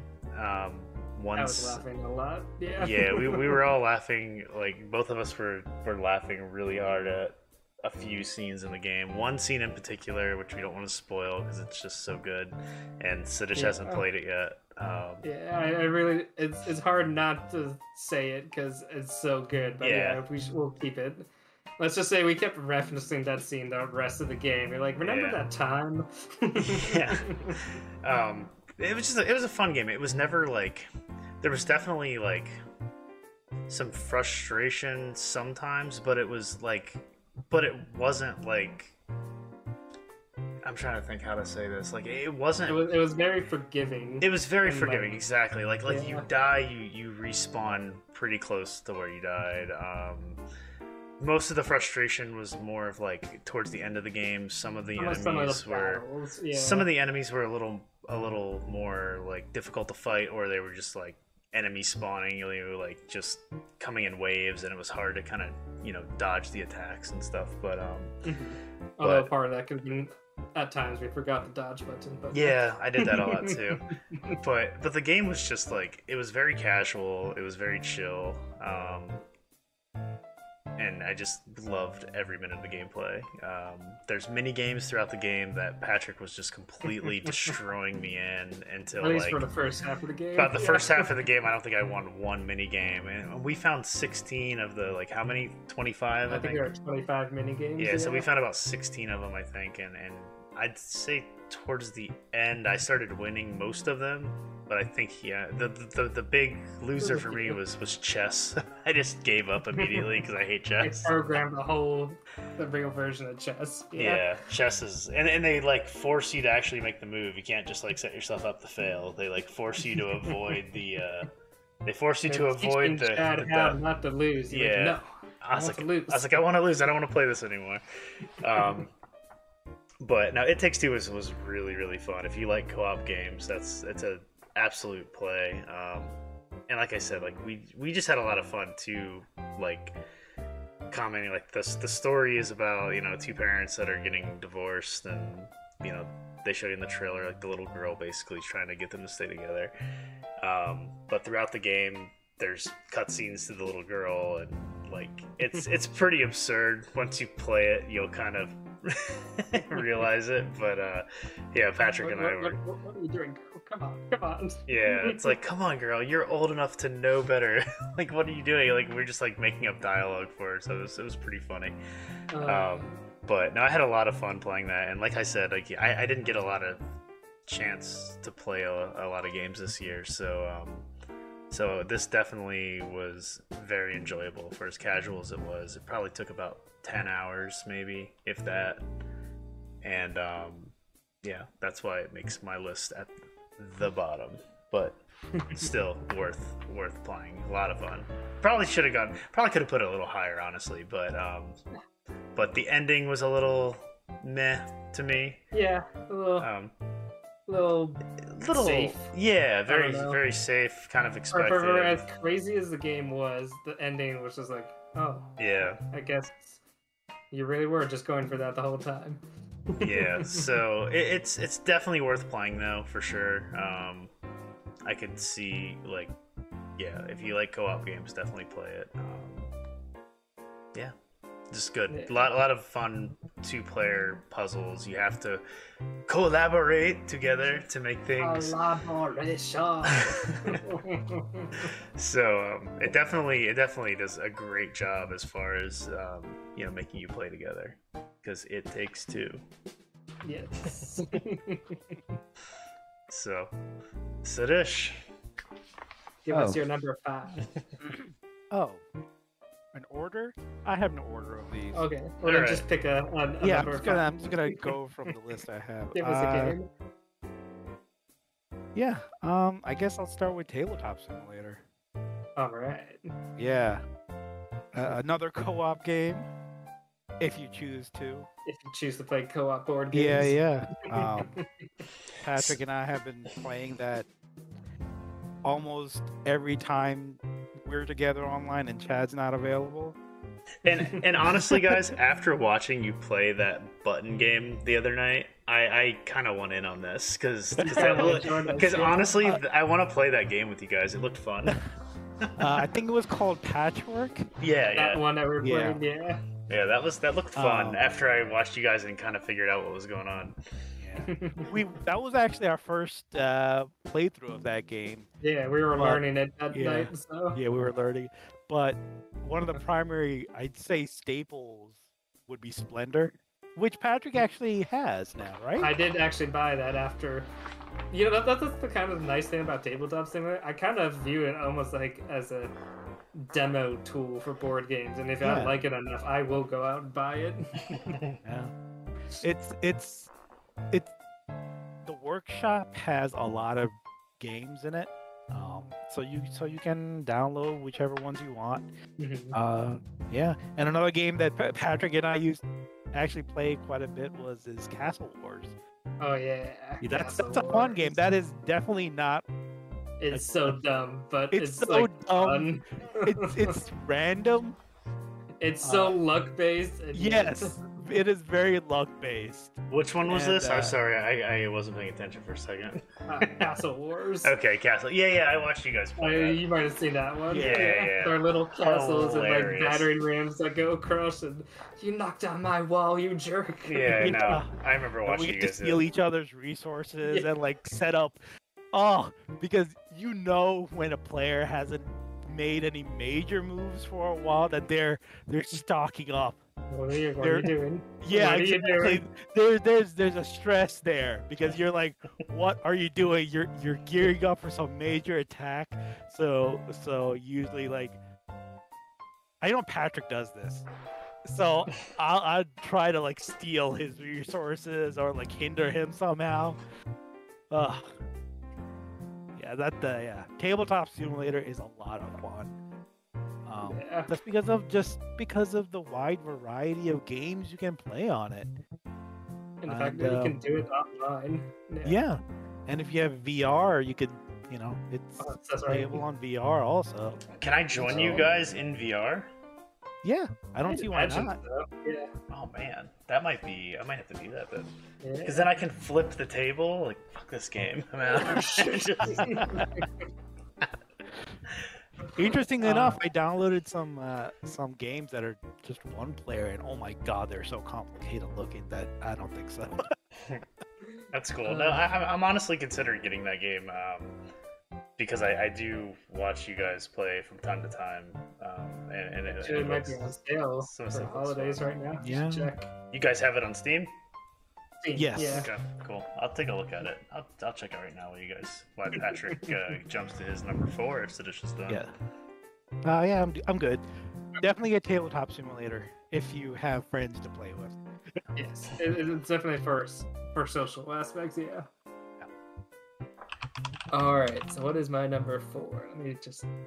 That's Actually, all- I'm not gonna go too long on number 4 because coincidentally enough, it's Take Two. It Takes Two is my number 4 pick. Yeah. I guess the only things I'll add is just like that game was such a delight and like how it continually surprised me every step of the way. It was just like this is so weird and different, and it kept me hooked. Just like weirdness and just new mechanics and just weird story moments. Just it was so original. That's the And thing that was- about that's why I think that game won Game of the Year, because it was super original. It had like you were basically playing every genre of game. Like the genre Yeah. changed every like section you were in. And no idea outstayed its welcome. And they like Yeah. explored an idea just as much as they could get the fun out of it, and they're like, all right, next. Yeah. All right, what are we gonna do? Yeah, that was like I think that was like one of the biggest hooks of the game. That was like, all right, this is a lot of fun, because outside of like your run and your dash and like your swing, like everything else was unique. Like every area you had a different weapon or power up that was used for that environment. And yeah, it was really well done, and that's what made the 'cause, like this part of the story was like crazy, like the whole it's so fun, but that's what made the ending so Yeah. disappointing for me, which is why, like, again, I didn't play many games this year, but that's why I put it at the bottom of my list, because it was just kind of like, Yeah. oh, that's it, really? Like, I was expecting something as crazy as it was to be. And that's why it's only my number 4 as well. Yeah. Like, it's a really, really fun co-op game, really imaginative, Yeah. disappointing narrative, especially the ending. Yeah. But as disappointing as it was, I will say the writing was a lot of fun. Like, Yeah, it was for sure. good humor, made me laugh. Yeah. It just I don't think it will have a lasting impression on me because of the ending. Yeah. So, Yeah. But I mean, gameplay. It's definitely a game that like you should play. You should play it's through worth once. playing. It's definitely worth Yeah. playing once. I don't think I'd play it again, except for the fact that each character has its own power up. That's what Patrick and I were saying. Yeah. We It could could play be fun it. to switch it up like that. Yeah, because the one person might be in charge of just like moving a platform while the other person's doing all the action aspects of it. So like you switch it around and see what it's like. I'd to be willing that. to pay with you, Dish, if you want. I'll just play as the character I did not play for me and Chad play through. Yeah, you guys should do If you that. want. Yeah. Yeah, you guys should definitely do that because it's a lot of fun. But that is my number 4 pick. You don't need to repeat too much on that. Yeah. So my number 4 pick was one of Patrick's honorable mentions, and that would be Castlevania Symphony of the Night. This is a game that I have owned for years on PlayStation 1. I've tried playing it on PlayStation 1. I think I got somewhere I wasn't really supposed to get to too fast, didn't save and died, and lost about an hour of my gameplay, and that included a And then lot it of just like loads you back at the beginning. You're like, yeah, I was back to the beginning, and I was playing on an original PS1 with load times, and it was just like, I'm not playing this anymore. So never played it until Patrick informed me that it was on sale on PSN for $10 with Rondo of Blood. So grabbed that, and after I finished Metroid Dread, I was still in the mood for some adventuring and jumped right into that. And I will say that it frustrated the hell out of me. There was definitely some points where I was like, I can't do this. I'm never going to get past this. Or it felt very unbalanced as far as like, the hit points. I'd have 400 health, but then something would hit me and take away 100. So I'm like really 4 hits away from dying. And that was really frustrating. And like the inventory is really frustrating when you're trying to get potions. You have to like equip it to your left or right hand so you can use it based on your button. And then you've got like, armor and stuff. It's just weird for me for Castlevania because I've always just played like Castlevania 1 through 3 on the or NES. the action ones. Yeah, so it makes you think a little more, but you do, you get your stats and you get different like boosts and stuff for different armor. But here's the thing, as frustrated and as annoying as I was, I kept going back and I wanted to play more. It basically became like my daily routine every night. Just as soon as I'm done with taking care of the kids, doing all that stuff, it was Symphony of the Night. I'm playing it, and I would play it till like midnight every night. And I was like determined to beat this game finally because I've heard so much about it being like this amazing game, and how it's like. The Metroidvania, it is the definitive edition for it. So, came from. Yeah. So I still personally think Super Metroid's a better game, Yes. but I enjoyed, You grew to like this one. I really did. I had a lot of fun with it. I think finding this, like making sure I found a save point before venturing too far was like the key to the game. Because there was definitely times where like it wasn't even that like I found it and didn't know what it was, because when you walk into the save point, it's just like a spinning globe of like a ball of paper. You don't even know what it is. But it wasn't even like I walked in and saw that and didn't know what it was. It was literally like that first time I played it, I I just The happened same to thing never happened to find me. one. Yeah. Although it was So- only like 20 minutes of gameplay, but still, I was like, I somehow avoided. I must have avoided at least 4 or 5 save rooms just by sheer chance, and then Yeah. got to a boss room and died. I was like, well, that sucks. Yeah, that's what happened to me, and I think that only happened a handful of times for me during this playthrough.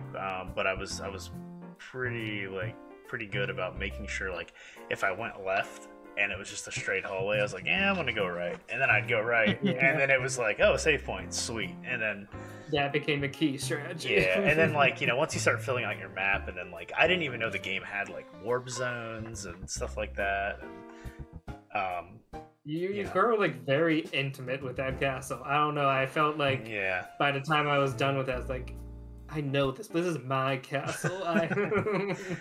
yeah, and like being able to like once the castle inverts like halfway through the game, it was like it definitely that second half went so much faster because you kind of know where things are. Even though you things unlock, as a Metroidvania game does.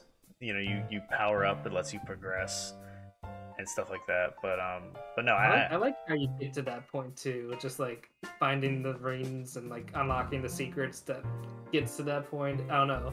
It reminded me a lot of like this getting to the secret boss of Hollow Knight, like all these weird little things that you have to explore and find just to get to that point. Yeah. Yeah, no, it was awesome though. I mean, I definitely was like, I was expecting the final boss to be a lot. I guess I was expecting it to be more difficult, but I also learned about the shield rod and doing that, so that kind of like destroyed it. But I was happy. I was fine with that because I don't need a game that's gonna just destroy me at the boss anymore. Like, I had enough You of had that. your fun. You're ready to finish. Yeah, I was ready to finish after exploring it, but no, I loved everything. I tried to explore every inch of the castle that it would let me. I think I finished it with like 200. I think it's 204 6% is like the actual overall like Okay. 100%, and I think I was at like 197 or 198. That's quite a lot. So there's still a little bit of the castle I could go back to, but I'm not going to. Regardless, awesome game. Another one I probably should have put higher on the list, just because of like it's what is the word? It's prestige. Yes, it's prestige. I was trying to think of it. It was right there. It just wouldn't come out. Yeah, the game has just been, it's been praised so much over the years, Yeah. and so many You of my did play it friends. a lot. You must have enjoyed it to play it that much. And some of my friends have told me for years, like, you have to play Symphony of the Night. How have you not played Symphony of the Night? Come on, and yeah. So it was awesome. If you haven't played it, go play it because I'm glad I finally did and actually sat down and forced myself to play through it, and it was really good. That's one game off our sin list there. Yeah.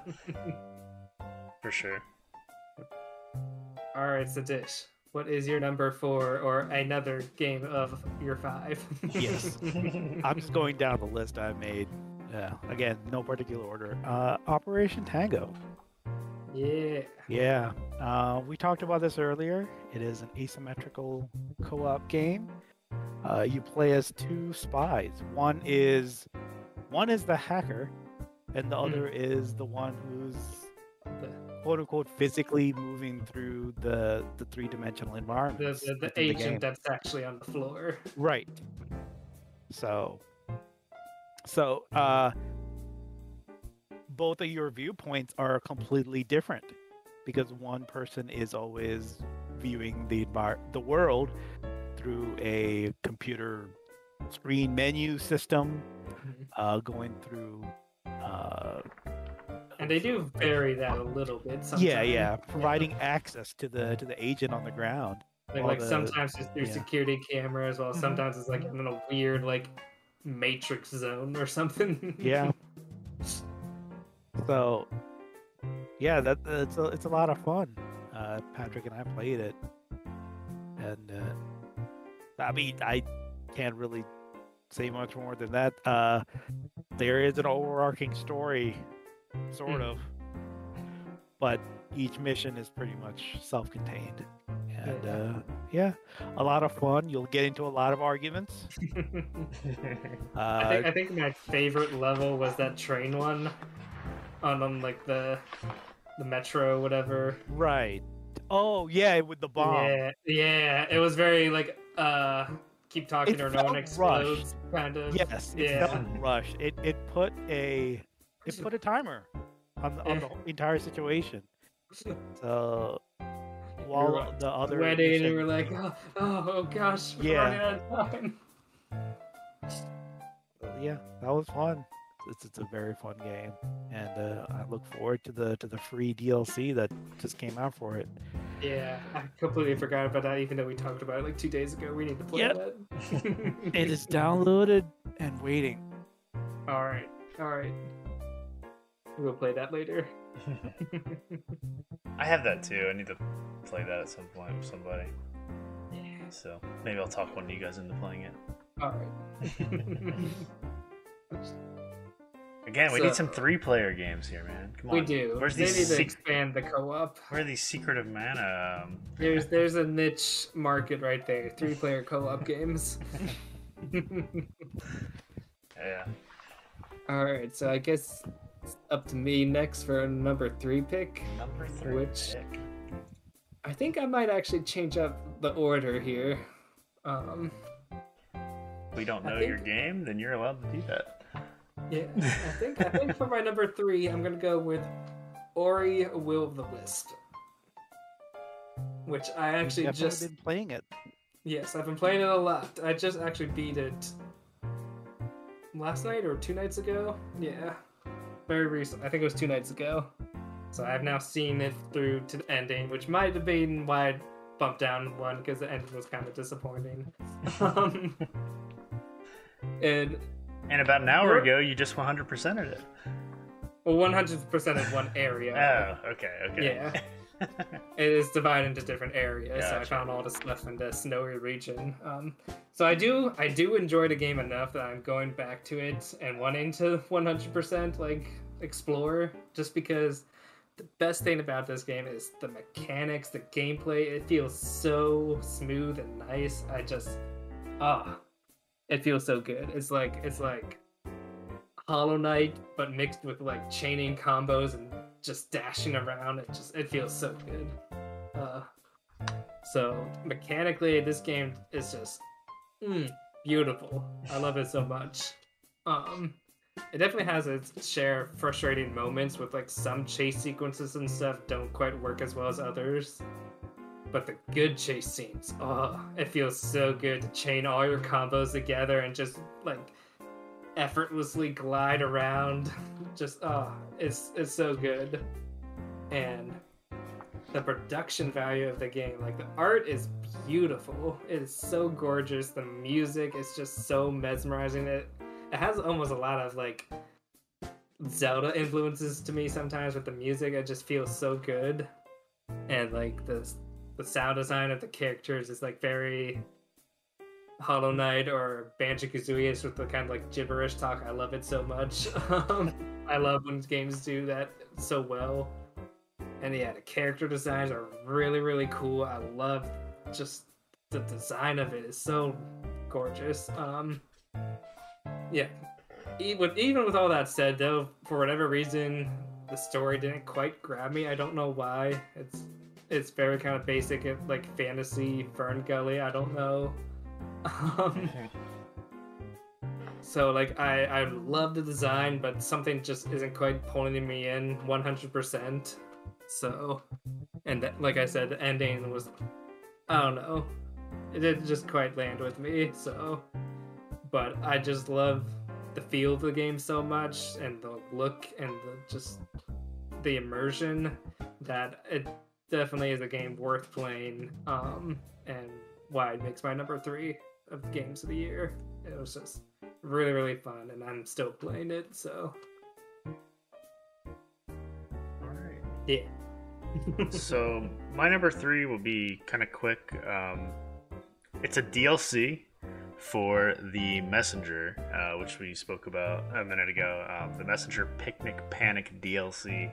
This game came out like 2 or 3 years ago, and I played the very first section of it, and then I got to this totem pole boss, which was the second boss in the DLC, and I just kept getting wrecked by him. I stopped playing it, and I was like, I'm never gonna beat this game. All right, this sucks. I'm done, I guess. So after beating Metroid, well, I don't even bring up Metroid yet because I would continuously go back to this game just randomly and just play it and be like, I'm gonna beat the totem. Nope, wouldn't do it. And then we're talking, this is like over the last 2 years, even since like COVID. Like... I recall watching you do this multiple times throughout the years. So I would bring it up and I would die. And so after playing Metroid Dread, I was looking for my next game to get into, and I was like, you know what, I need to start finishing some of these games that I have. So it's like, I'm going back to the Messenger Picnic Manic. Played it for like 2 days, and I cannot beat that stupid totem pole. Well, I finally beat it. Finally beat the totem pole, and it just completely opened up the game. Like, I got past that and got back to like the platforming and like the puzzle jumping, and I love that game so much with the transition between 8-bit and 16-bit. I've talked about it on this podcast multiple times over our episodes that we've done.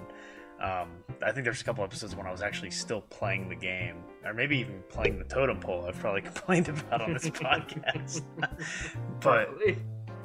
But once I got past it, it's like the 8-bit to 16-bit transitions that open up certain areas of the map. The humor that comes from talking to the shopkeeper, and just the characters in the game, how they talk to you. Every time you die, the guy, like the little devil that follows you, has like a little quip about like, you've died 571 times, blah blah blah, and like they always just, it makes you feel happy, but it makes you chuckle. It's like, oh god, I suck at this game every time I die. But I loved it. I mean, it's Ninja Gaiden, but like on steroids.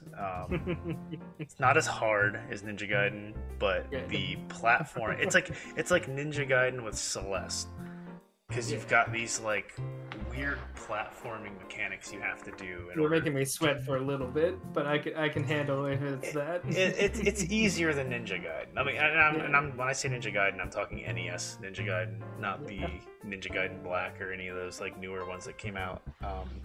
It's based off your glowing reviews. I picked this up on sale. I haven't played it yet, but I love it. I love the game so much. But you know, there's a couple spots again where I was like, I'm frustrated. I'm not gonna be able to beat this, and I just kept at it and did it. Like, and I was able to, you know, get into a rhythm where it wasn't taking me 2 years to get past the next part.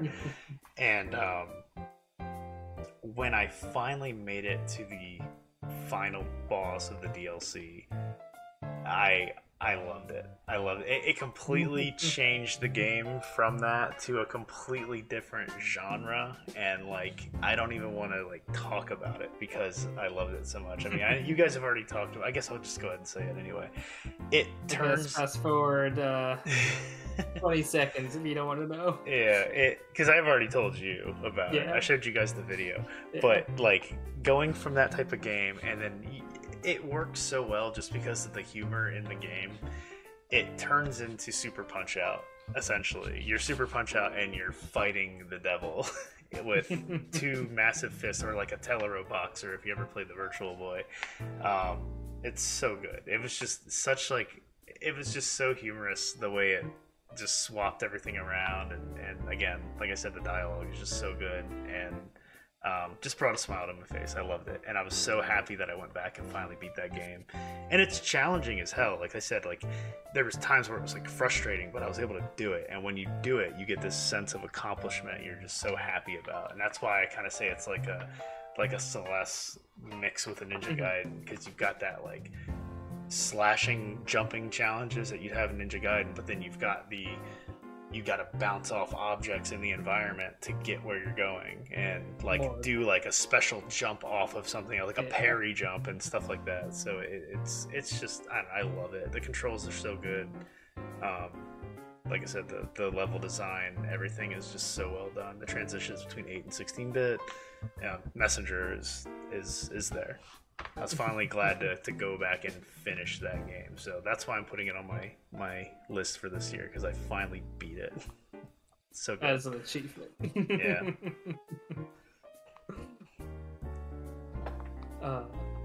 So Sadish. Yeah, I guess my third one on my list is also a DLC. Ooh. It is the Norse Lands DLC for Kingdom Two Crowns. Interestingly enough, I was playing Kingdom New Lands, which is the first game, before we started this recording. Yeah, the if you never played Kingdom, it's a pixel game. Very simple game. You play using the numpads. You play as the king, and you develop your little settlement area. You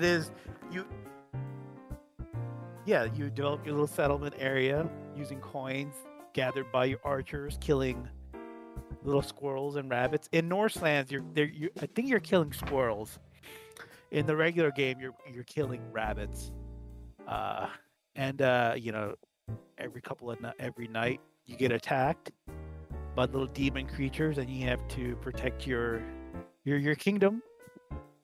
The entire gameplay is 2D and side scrolling.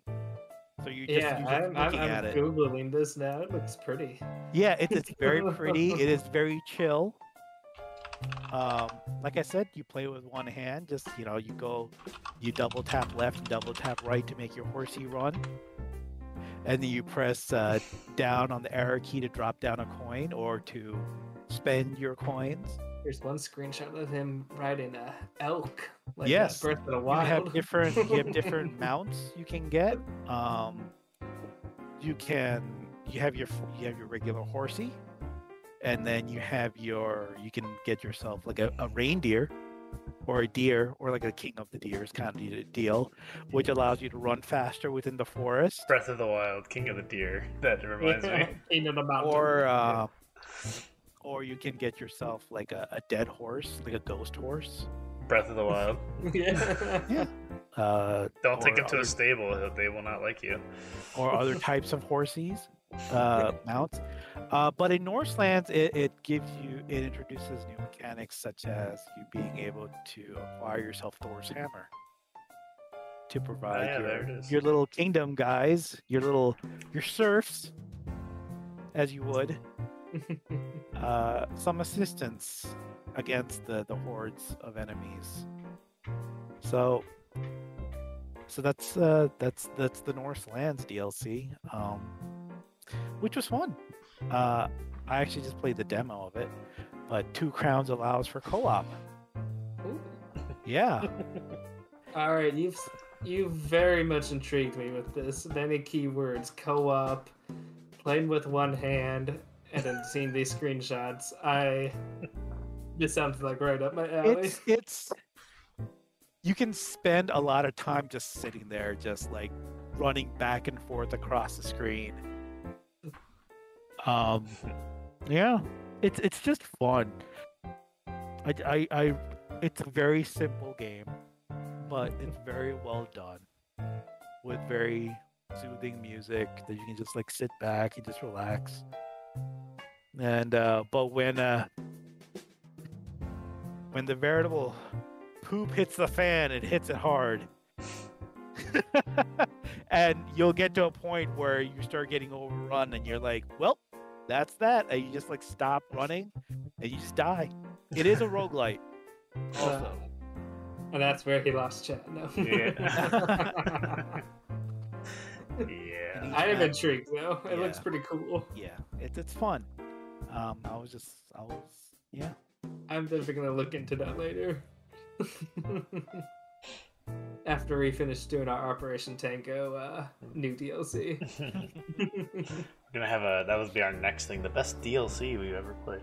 Nope. That would be good. Having it. What's interesting? So the first one, so Kingdom Two Crowns, obviously Two Crowns allows for the co-op. What's great about that is the fact that since it is just a flat art style and all you do is run left and right, and you get attacked from the left and the right.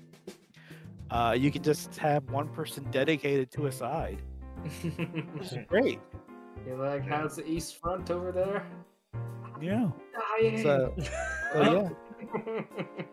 And even though it sounds simple, the whole point is to get off the island you're on, and then you go off to a different one. And the difficulty does ramp up, but it also gives you the chance to acquire power-ups, of a sense. Permanent upgrades, you might even call them, every now and then. So that's the, like, I forget the difference. It's not between always roguelite and roguelike, but like ones that allow you to slowly get more powerful. There's so not. But the thing with it is, they're not that permanent of an upgrade.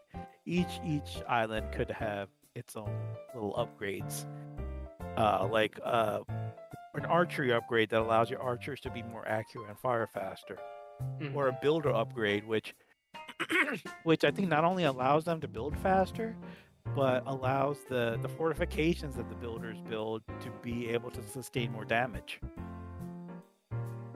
And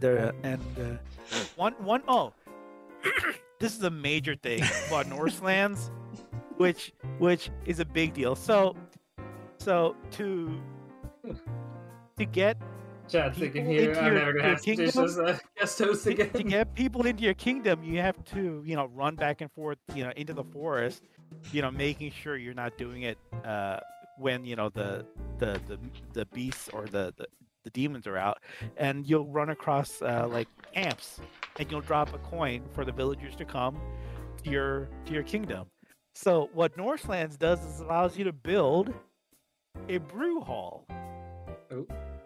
Which you pay actually quite a lot of money, but it'll put out like beer, and it'll draw the villagers to you, which is a great thing. So you don't have to run out into the freaking wilderness, because the way you die in this game is.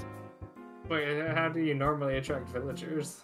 You have to run out into the woods. You just kidnap them, put a sack on their head, and be come to my village. You give them a coin. You give them a coin to come to you to work. Hear ye. But what's dangerous about that is grifters. No. The grifters. So you need to time it, because if they're far away, you might end up getting there by the time it's middle of the night, which is when they start attacking. And the way you lose is the enemies will just attack you until you've finished dropping all your gold, and your crown drops off your head. And if they capture your crown, that means no crown, no kingdom, as it says on the bottom when it's game over. So beer sounds like a much better tactic then. That's fine. Yeah, so that's the Norselands DLC. Very cool. But that's Kingdom as a whole, which is a very fun game.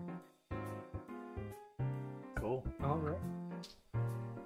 I guess that brings us to our number 2, which, as we are trying to wrap up here before it becomes too late. That's okay. It's all right. I stayed up till like 2 last night, so what's 1 tonight? Well, I don't think I'll have to spend too long on this, but I definitely want to drive home a few points. My number 2 pick is the great Ace Attorney Chronicles. Nice. Which finally got ported to the Americas. These are 2 3DS games that were never released outside of Japan until just now, and they are very much like your typical Ace Attorney games, your court trials, your detective work, all that stuff.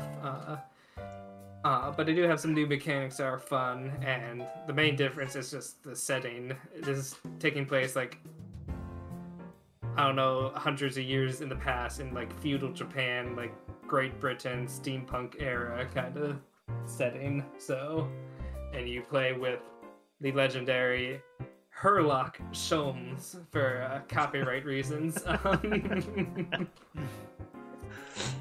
But the reason I'm ranking this so highly on my list is just I fell in love with the characters of this game and the story.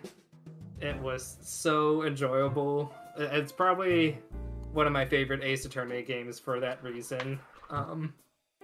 because you really grow to care about all the characters in this game, and the story twist. There are so many moments and beats that just keep you engaged, like with the unexpected. Like your typical Ace Attorney game is find the culprit, he's in the courthouse, he's guilty, you know it, and you proved it. All right. Which is fun. It's fun.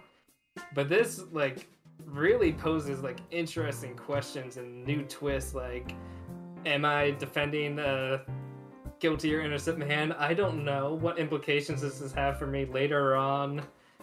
And like one case you're defending someone and then you're like find out that they're not actually murdered and you're like, oh my gosh, whoop.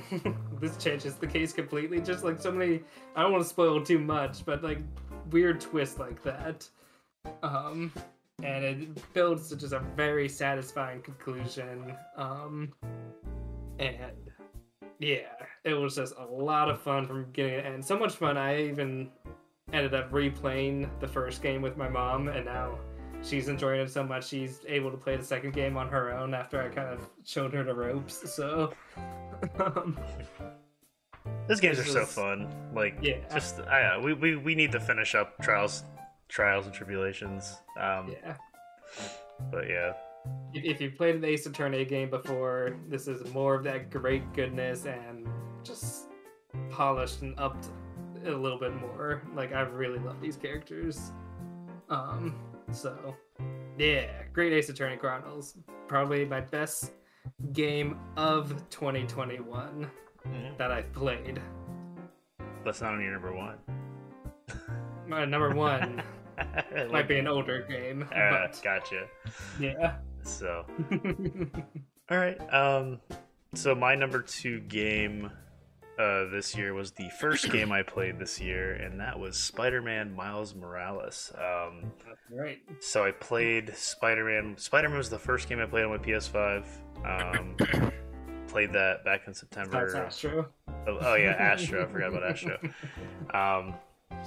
Spider-Man was like that was like the main reason I wanted a PS4. I never had a PS4, so I waited, and PS5 came out, so that's why I got it. Was really to play Spider-Man. Played it, loved every second of that game. It was just done so well. Just flying through the city. The fighting was very frustrating at first, but then I got the hang of it. I just wasn't really understanding the fight mechanics. But then as I got into the game more, it got easier and easier to be able to dodge and it counter. moves that kind of builds as you go in the game. Yeah, so yeah, Miles Morales was just more of that. It was just really good. I enjoyed the story too. Like, you know, he's Spider-Man when Peter's on vacation and like, you know, or out of town or whatever. And you guys haven't played it yet, right? I've not. I've watched bits of it from you and my brother. So. Yeah, it's really good. It's on sale right now. I think it's like $30 for the PS5 version. At least it was. But yeah, that was the first game I got into, like the very first week of this new year, and man, I loved it. It was just like there's nothing else really to say about it. If you played the first one, you played this first Spider-Man. It's more of the same. You know, some twists with like the storytelling and like the way that Miles is kind of attacked by the demons, which is the gang. Just kind of the way they mess with him, and then how it all kind of wraps up at the end of the game. But yeah, I really enjoyed it. I enjoyed every game. Sneaking through, Miles has like a hacking ability he does with his phone to take out like all these electronic like cameras and guns and force fields and stuff like that. And it was just really fun. It's a little bit more of the same. But it was just really well done, and I'm looking forward to Spider-Man 2. Yeah. I'm really looking forward to that now. Cool. Yeah, I definitely should check that out at some point because I did love the first one. And Yeah, it's just so open. Like the openness of the game, you can go anywhere until you get to like the water of New York City. Like you can go anywhere in the game, and it's just really cool. I should have picked it up when it was on sale because it would be a great Christmas game with Yeah. it being in the winter. Yeah, that's true. Yeah, that's like the main difference being all snowy and that's how it looks different. Yeah.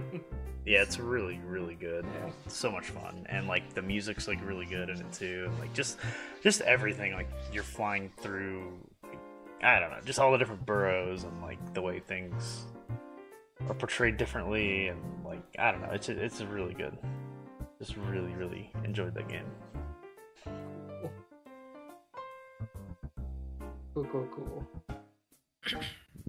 All right, Satish. We got 2 games left. Yeah. Give us one more. Yeah. World of Warships Legends. This game surprised me. I was not expecting to get sucked into this game as much as I did on the PS5. It's by Wargaming. They also make another free. World of Warships Legends is free, and they also make another free game called World of Tanks. I prefer World of Warships more than World of Tanks because I feel like it's a slower pace kind of gameplay.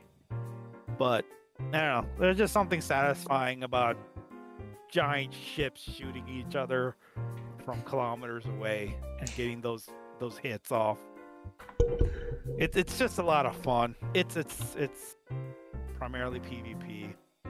That's fun. But yeah, I've been slowly progressing in it, and I enjoy it a lot.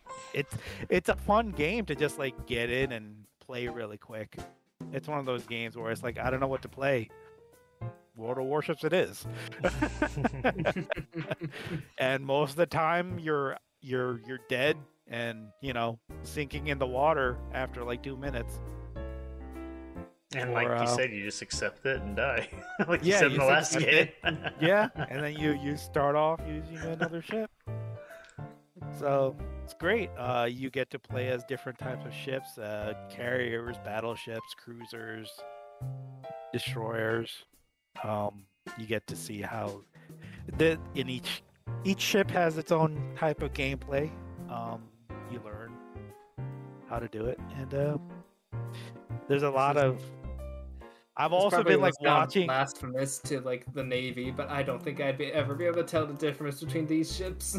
Yeah, me neither. I to me it was just like I don't know what the hell's going on, but after playing them, it's like you know what? The destroyer is your fast, light ship.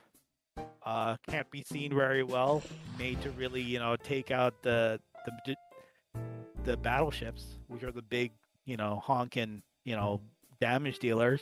Yeah, those are 6 pegs on the board, I believe. Or was it 5 pegs? I don't remember. Yeah. And destroyers have to watch out for the cruisers because the cruisers are the ones that have that medium range and they do really big damage to the destroyers. And the battleships, they're just like off on like the edges of the maps. And sometimes It's Rihanna's in it too, like that horrible movie. It's weird, dude. That movie is one of those movies that I'll actually like sit down and watch. Like it's on and I'll flip through the channels and I see it on HBO or some channel. I'll go to it and just watch it till the end. Please tell me that sometime in the movie they say "You sunk my battleship." Did they? Like you gotta say the title of the movie in the movie. I don't remember if they actually ever said that. It's like I'm sure they did. It's like when the Juggernaut. They had to have said it. It's like when the Juggernaut in X-Men said, "I'm the Juggernaut." It was just such good fan service. No, anyway, sorry, tangent. That's it. This is a fun game, free game, just to pick up, play. Fun is an important factor for this list. Yeah. So. And then that's really the top 5 I picked. I just picked the top 5 of the games that I had fun with. I made a giant list of all the games that I actually did play and even completed. But if you've noticed, like Tabletop Simulator and Operation Tango, those you don't. I mean, you kind of complete them. Or Mhm.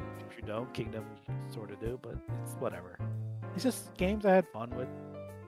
Yeah, man. Yeah. That's what it matters. That's what You matters. know, how the other games like Control and stuff that were like massive that I completed, but Mhm. they were fun, but they didn't like give me the joy. You know what I mean? At the end of the day, yeah. Yeah. That's what matters. Yeah. So, Alright. so number one game of the year. If you've watched a few episodes of our podcast throughout the year, you might have heard me talk a lot about this game. And it has remained probably my favorite game I've played this year, which is Final Fantasy VII Remake. It is so good. So good. And my I've been reaffirmed with this because I finished the game a long ago, but I played the DLC recently and I was like immediately sucked back into this world. I was like, I love this game. The production value is just crazy. Like, it just reminded me how much I loved this game from the very first moment doing that bombing mission, and what a rush that was. If you've forgotten that feeling, go back and just play that first mission. You'll be like, oh yeah, this was amazing. What a rush those boss battles are in that game. It's like insane. The scorpion sitting- thing was like, yeah, it was very stressful for me. It was so good, even being stressful though. It was just like you were on the edge of your seat and it kept shooting out missiles and stuff. And like all the bosses in that game feel so bombastic like that. It's so good. But beyond just the action of combat, which feels so good, I just fell in love with the world and the characters. Like, I remember watching my siblings play the original because I could care less to play with the turn-based combat and random battles, but the story was still really cool and interesting. And playing the game now, I am like falling in love with these characters because this is like my first time playing the game for real. And I really enjoyed just it's such a cool world. Like, you're playing as this mercenary and a kick butt girl and like a guy with a machine gun for an arm, and like it's just like the characters are so cool. The cast is so much fun to play with, and they're And like, Wedge is Badger from Breaking Bad. yes. The voice acting's really good. Yeah, but The writing is so much fun, and even though it's like really silly at times, you just grow to love that silliness and just dopiness of the game. Despite the like seriousness of the tone it tries to establish, it's really deep down just a silly game. And like when Cloud is trying to earn the trust of the Don Panera, I forget what his gang is down in the seedy underworld, but he's like having to put on a dress and like dance and stuff. It's just such a silly game. You just love those moments, and there's so much more I could or want to say. I'm trying to think. I need to finish about this it. game. I Yes. need to Well, go that's- back and finish it. That's the last thing I want to mention, which I don't want to spoil too much, but it's called Final Fantasy VII Remake, I think, for two reasons. One, obviously, because it's retelling the story, you know, hitting those great story beats and stuff. But when you finish the game and you realize the kind of direction it's going in, it's so mind-blowing cool, like how much they thought about this, and really need to finish the game so we can have a spoiler discussion because it's really cool. I can't wait to see where they take part 2. So, yeah.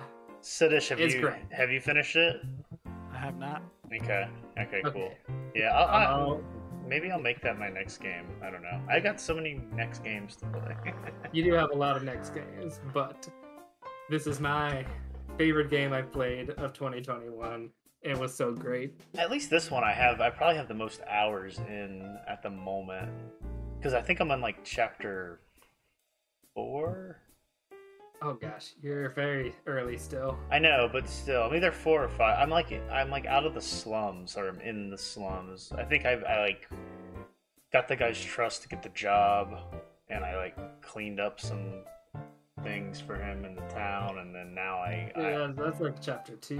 yeah, I thought it was like 3 or 4. I don't know, but anyway, I mean that's still the most hours I have in any other game that I've like That's true. maybe God of War. Have a head start there. Yeah.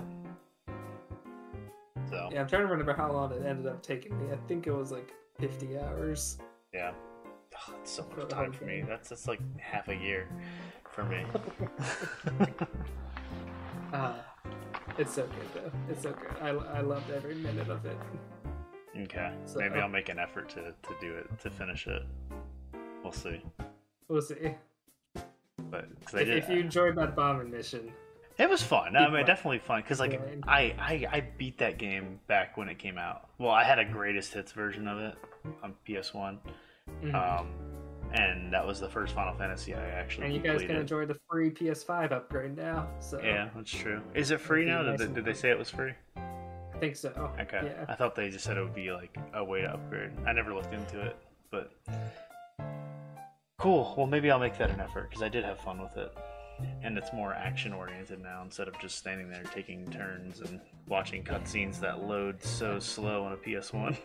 I love so much like how each character feels so unique that you can like hop between them as you're battling, like Oh, Bear yeah. with his machine gun hitting like airborne enemies, and then you switch to Cloud to slash, and then Tifa's like thinking of kickboxing, and Yeah. yeah. Okay. I'll maybe I'll make that my goal to knock that out. But there's so many other games. As always. Yeah. So All right. What is your number 1 pick? my number 1 pick of this year Mario was Go Super Rush. so bad. That's my skip of the year. So bad. No, but it is a Nintendo game, and that Nintendo game won Action Adventure Game of the Year 2021, Metroid Dread. I loved every minute of it. I was looking forward to that game coming out all year. And the day I got it, I played it for maybe an hour or two, and then the next night it was like 4 hours, and then the next night it was another 4 hours. Then the next, like, it was just constantly playing that game. Again, like I said, the game said I beat it in like 10, 11 hours when I finally cleared it, but my overall gameplay, like through the Switch, said it was like 24 hours. So,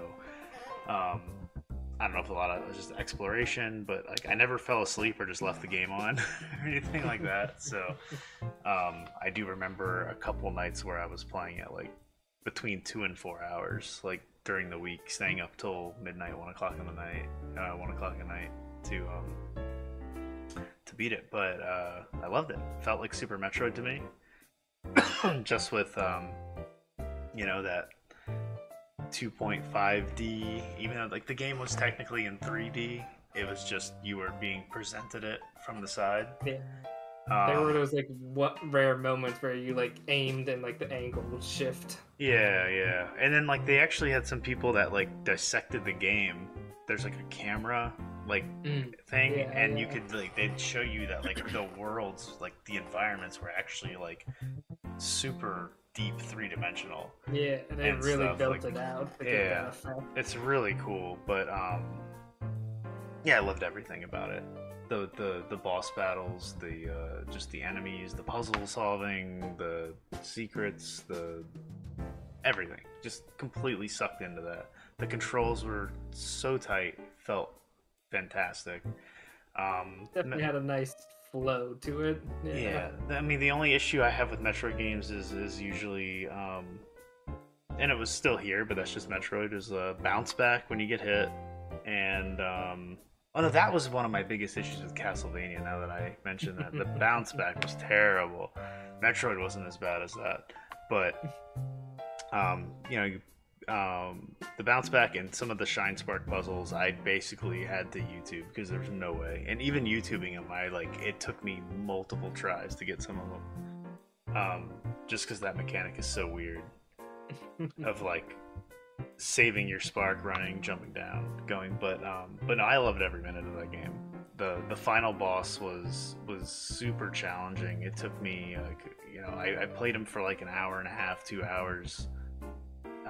The night I got to him. You had to like stop and come back to the Yeah, next day. I couldn't do it. Then I stopped, and the next day I went back to him at lunch and like beat him at lunch, and I was like, all right, awesome. So that was nice, to like a nice accomplishment. That I was able to come back from break and be like, I beat him. I finally beat him.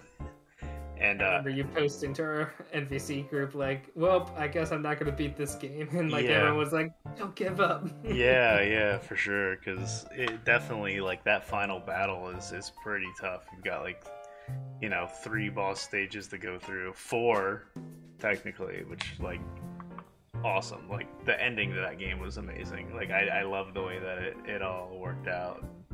The whole story of Samus and why everything's going on is going on. It was just a lot of fun. I enjoyed it. Enjoyed everything about it. And that is my game of the year. All right. Well earned. Yeah. So good. I think a lot of it too, like just real quick, like it's just like it was so anticipated. Like obviously not like Metroid Prime 4, which is like thing, but like I've beaten 2D Metroid games before where Prime games I haven't beaten because they don't seem to suck me in. So I'm hoping that changes with Metroid Prime 4.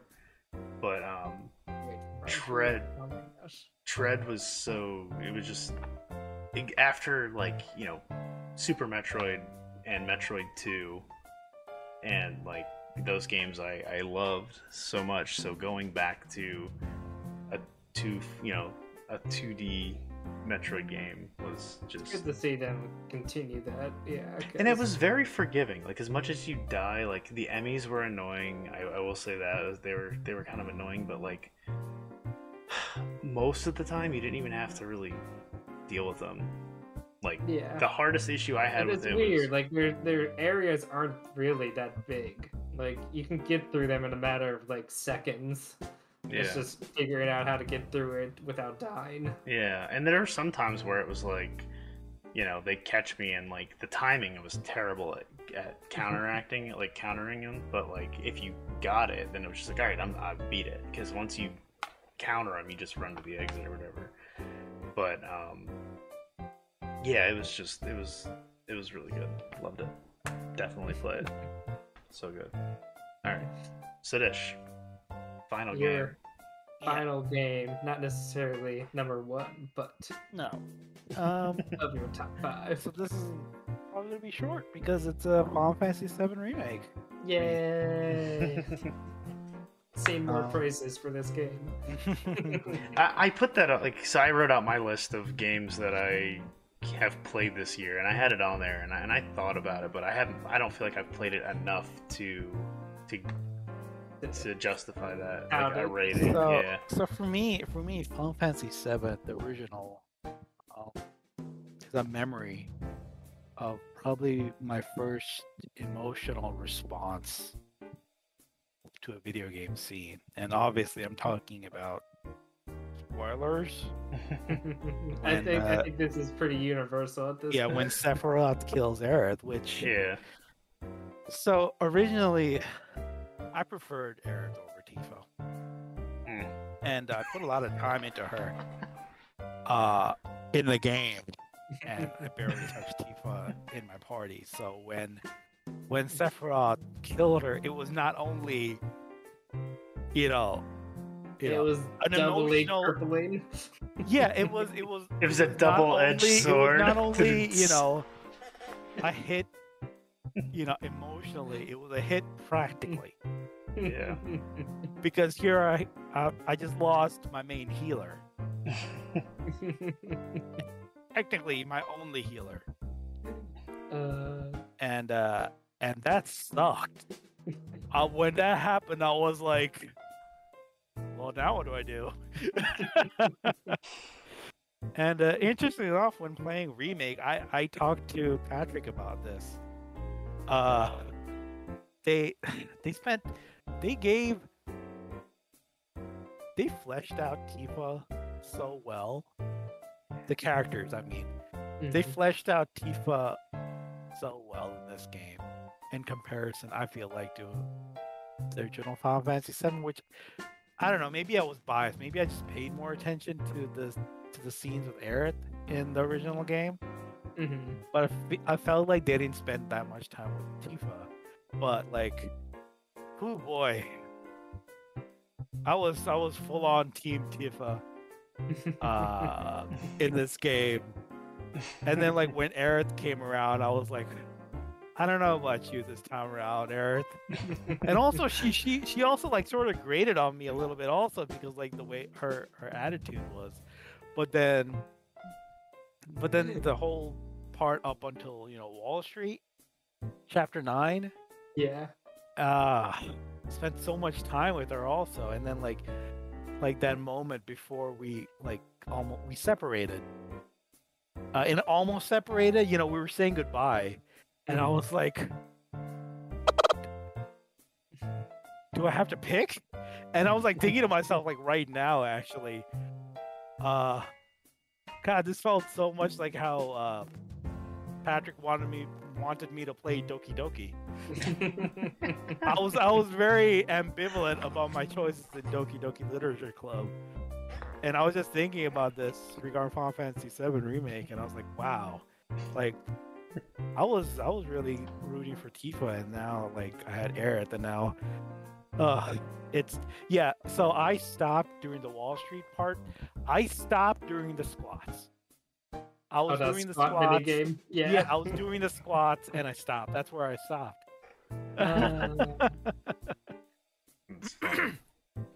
So yeah, I need to play that.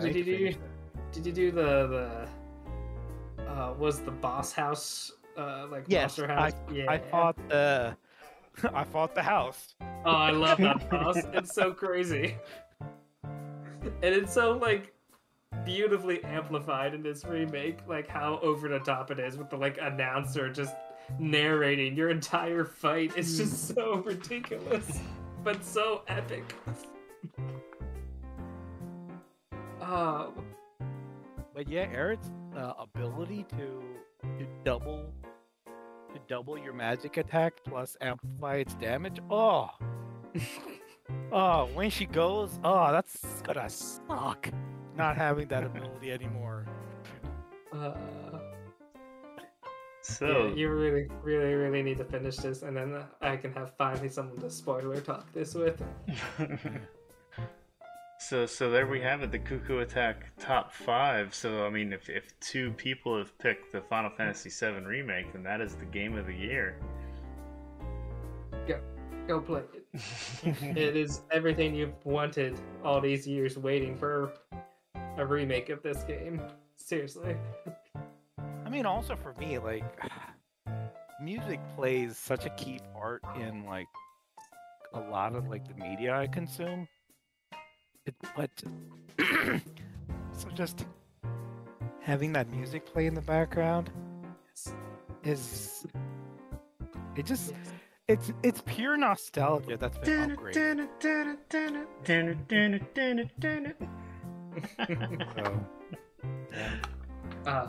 Cool. All right. Well, there it is. With that, I think we finished right At 2 1 hour late as what we wanted. 2 hours and 32 minutes. We probably could have split this into 2 episodes, which you might be able to do with some editing magic, Maybe potentially. Make it double the video projection so we can look like we've been busy. Because we definitely could have just done a podcast episode and then done a Game of the Year episode, because the Game of the Year episode was about an hour and 30 minutes. So, roughly. So, but yeah, with that said, we finally got an episode out, or done, recorded. We'll get it out. And hopefully not have such a long hiatus between things. I'm sure we can come up with some. We still have to do our 2022 fantasy draft. Correct. We're gonna do a fantasy draft for sure. Yep. So that'll probably be done in the next 5 days. So we'll have that up shortly. And then hopefully have the year another. will keep us waiting for some good news to talk about. So Yeah. Good news? What's that? I forgot what good news is. But with that said, that's the end of this episode. Hope you had a Merry Christmas, as it is no longer Christmas here anymore. And as always, until next time, everyone, happy gaming, and probably by the time this posts, Happy New Year. Yep. so we will talk to you guys then. See ya.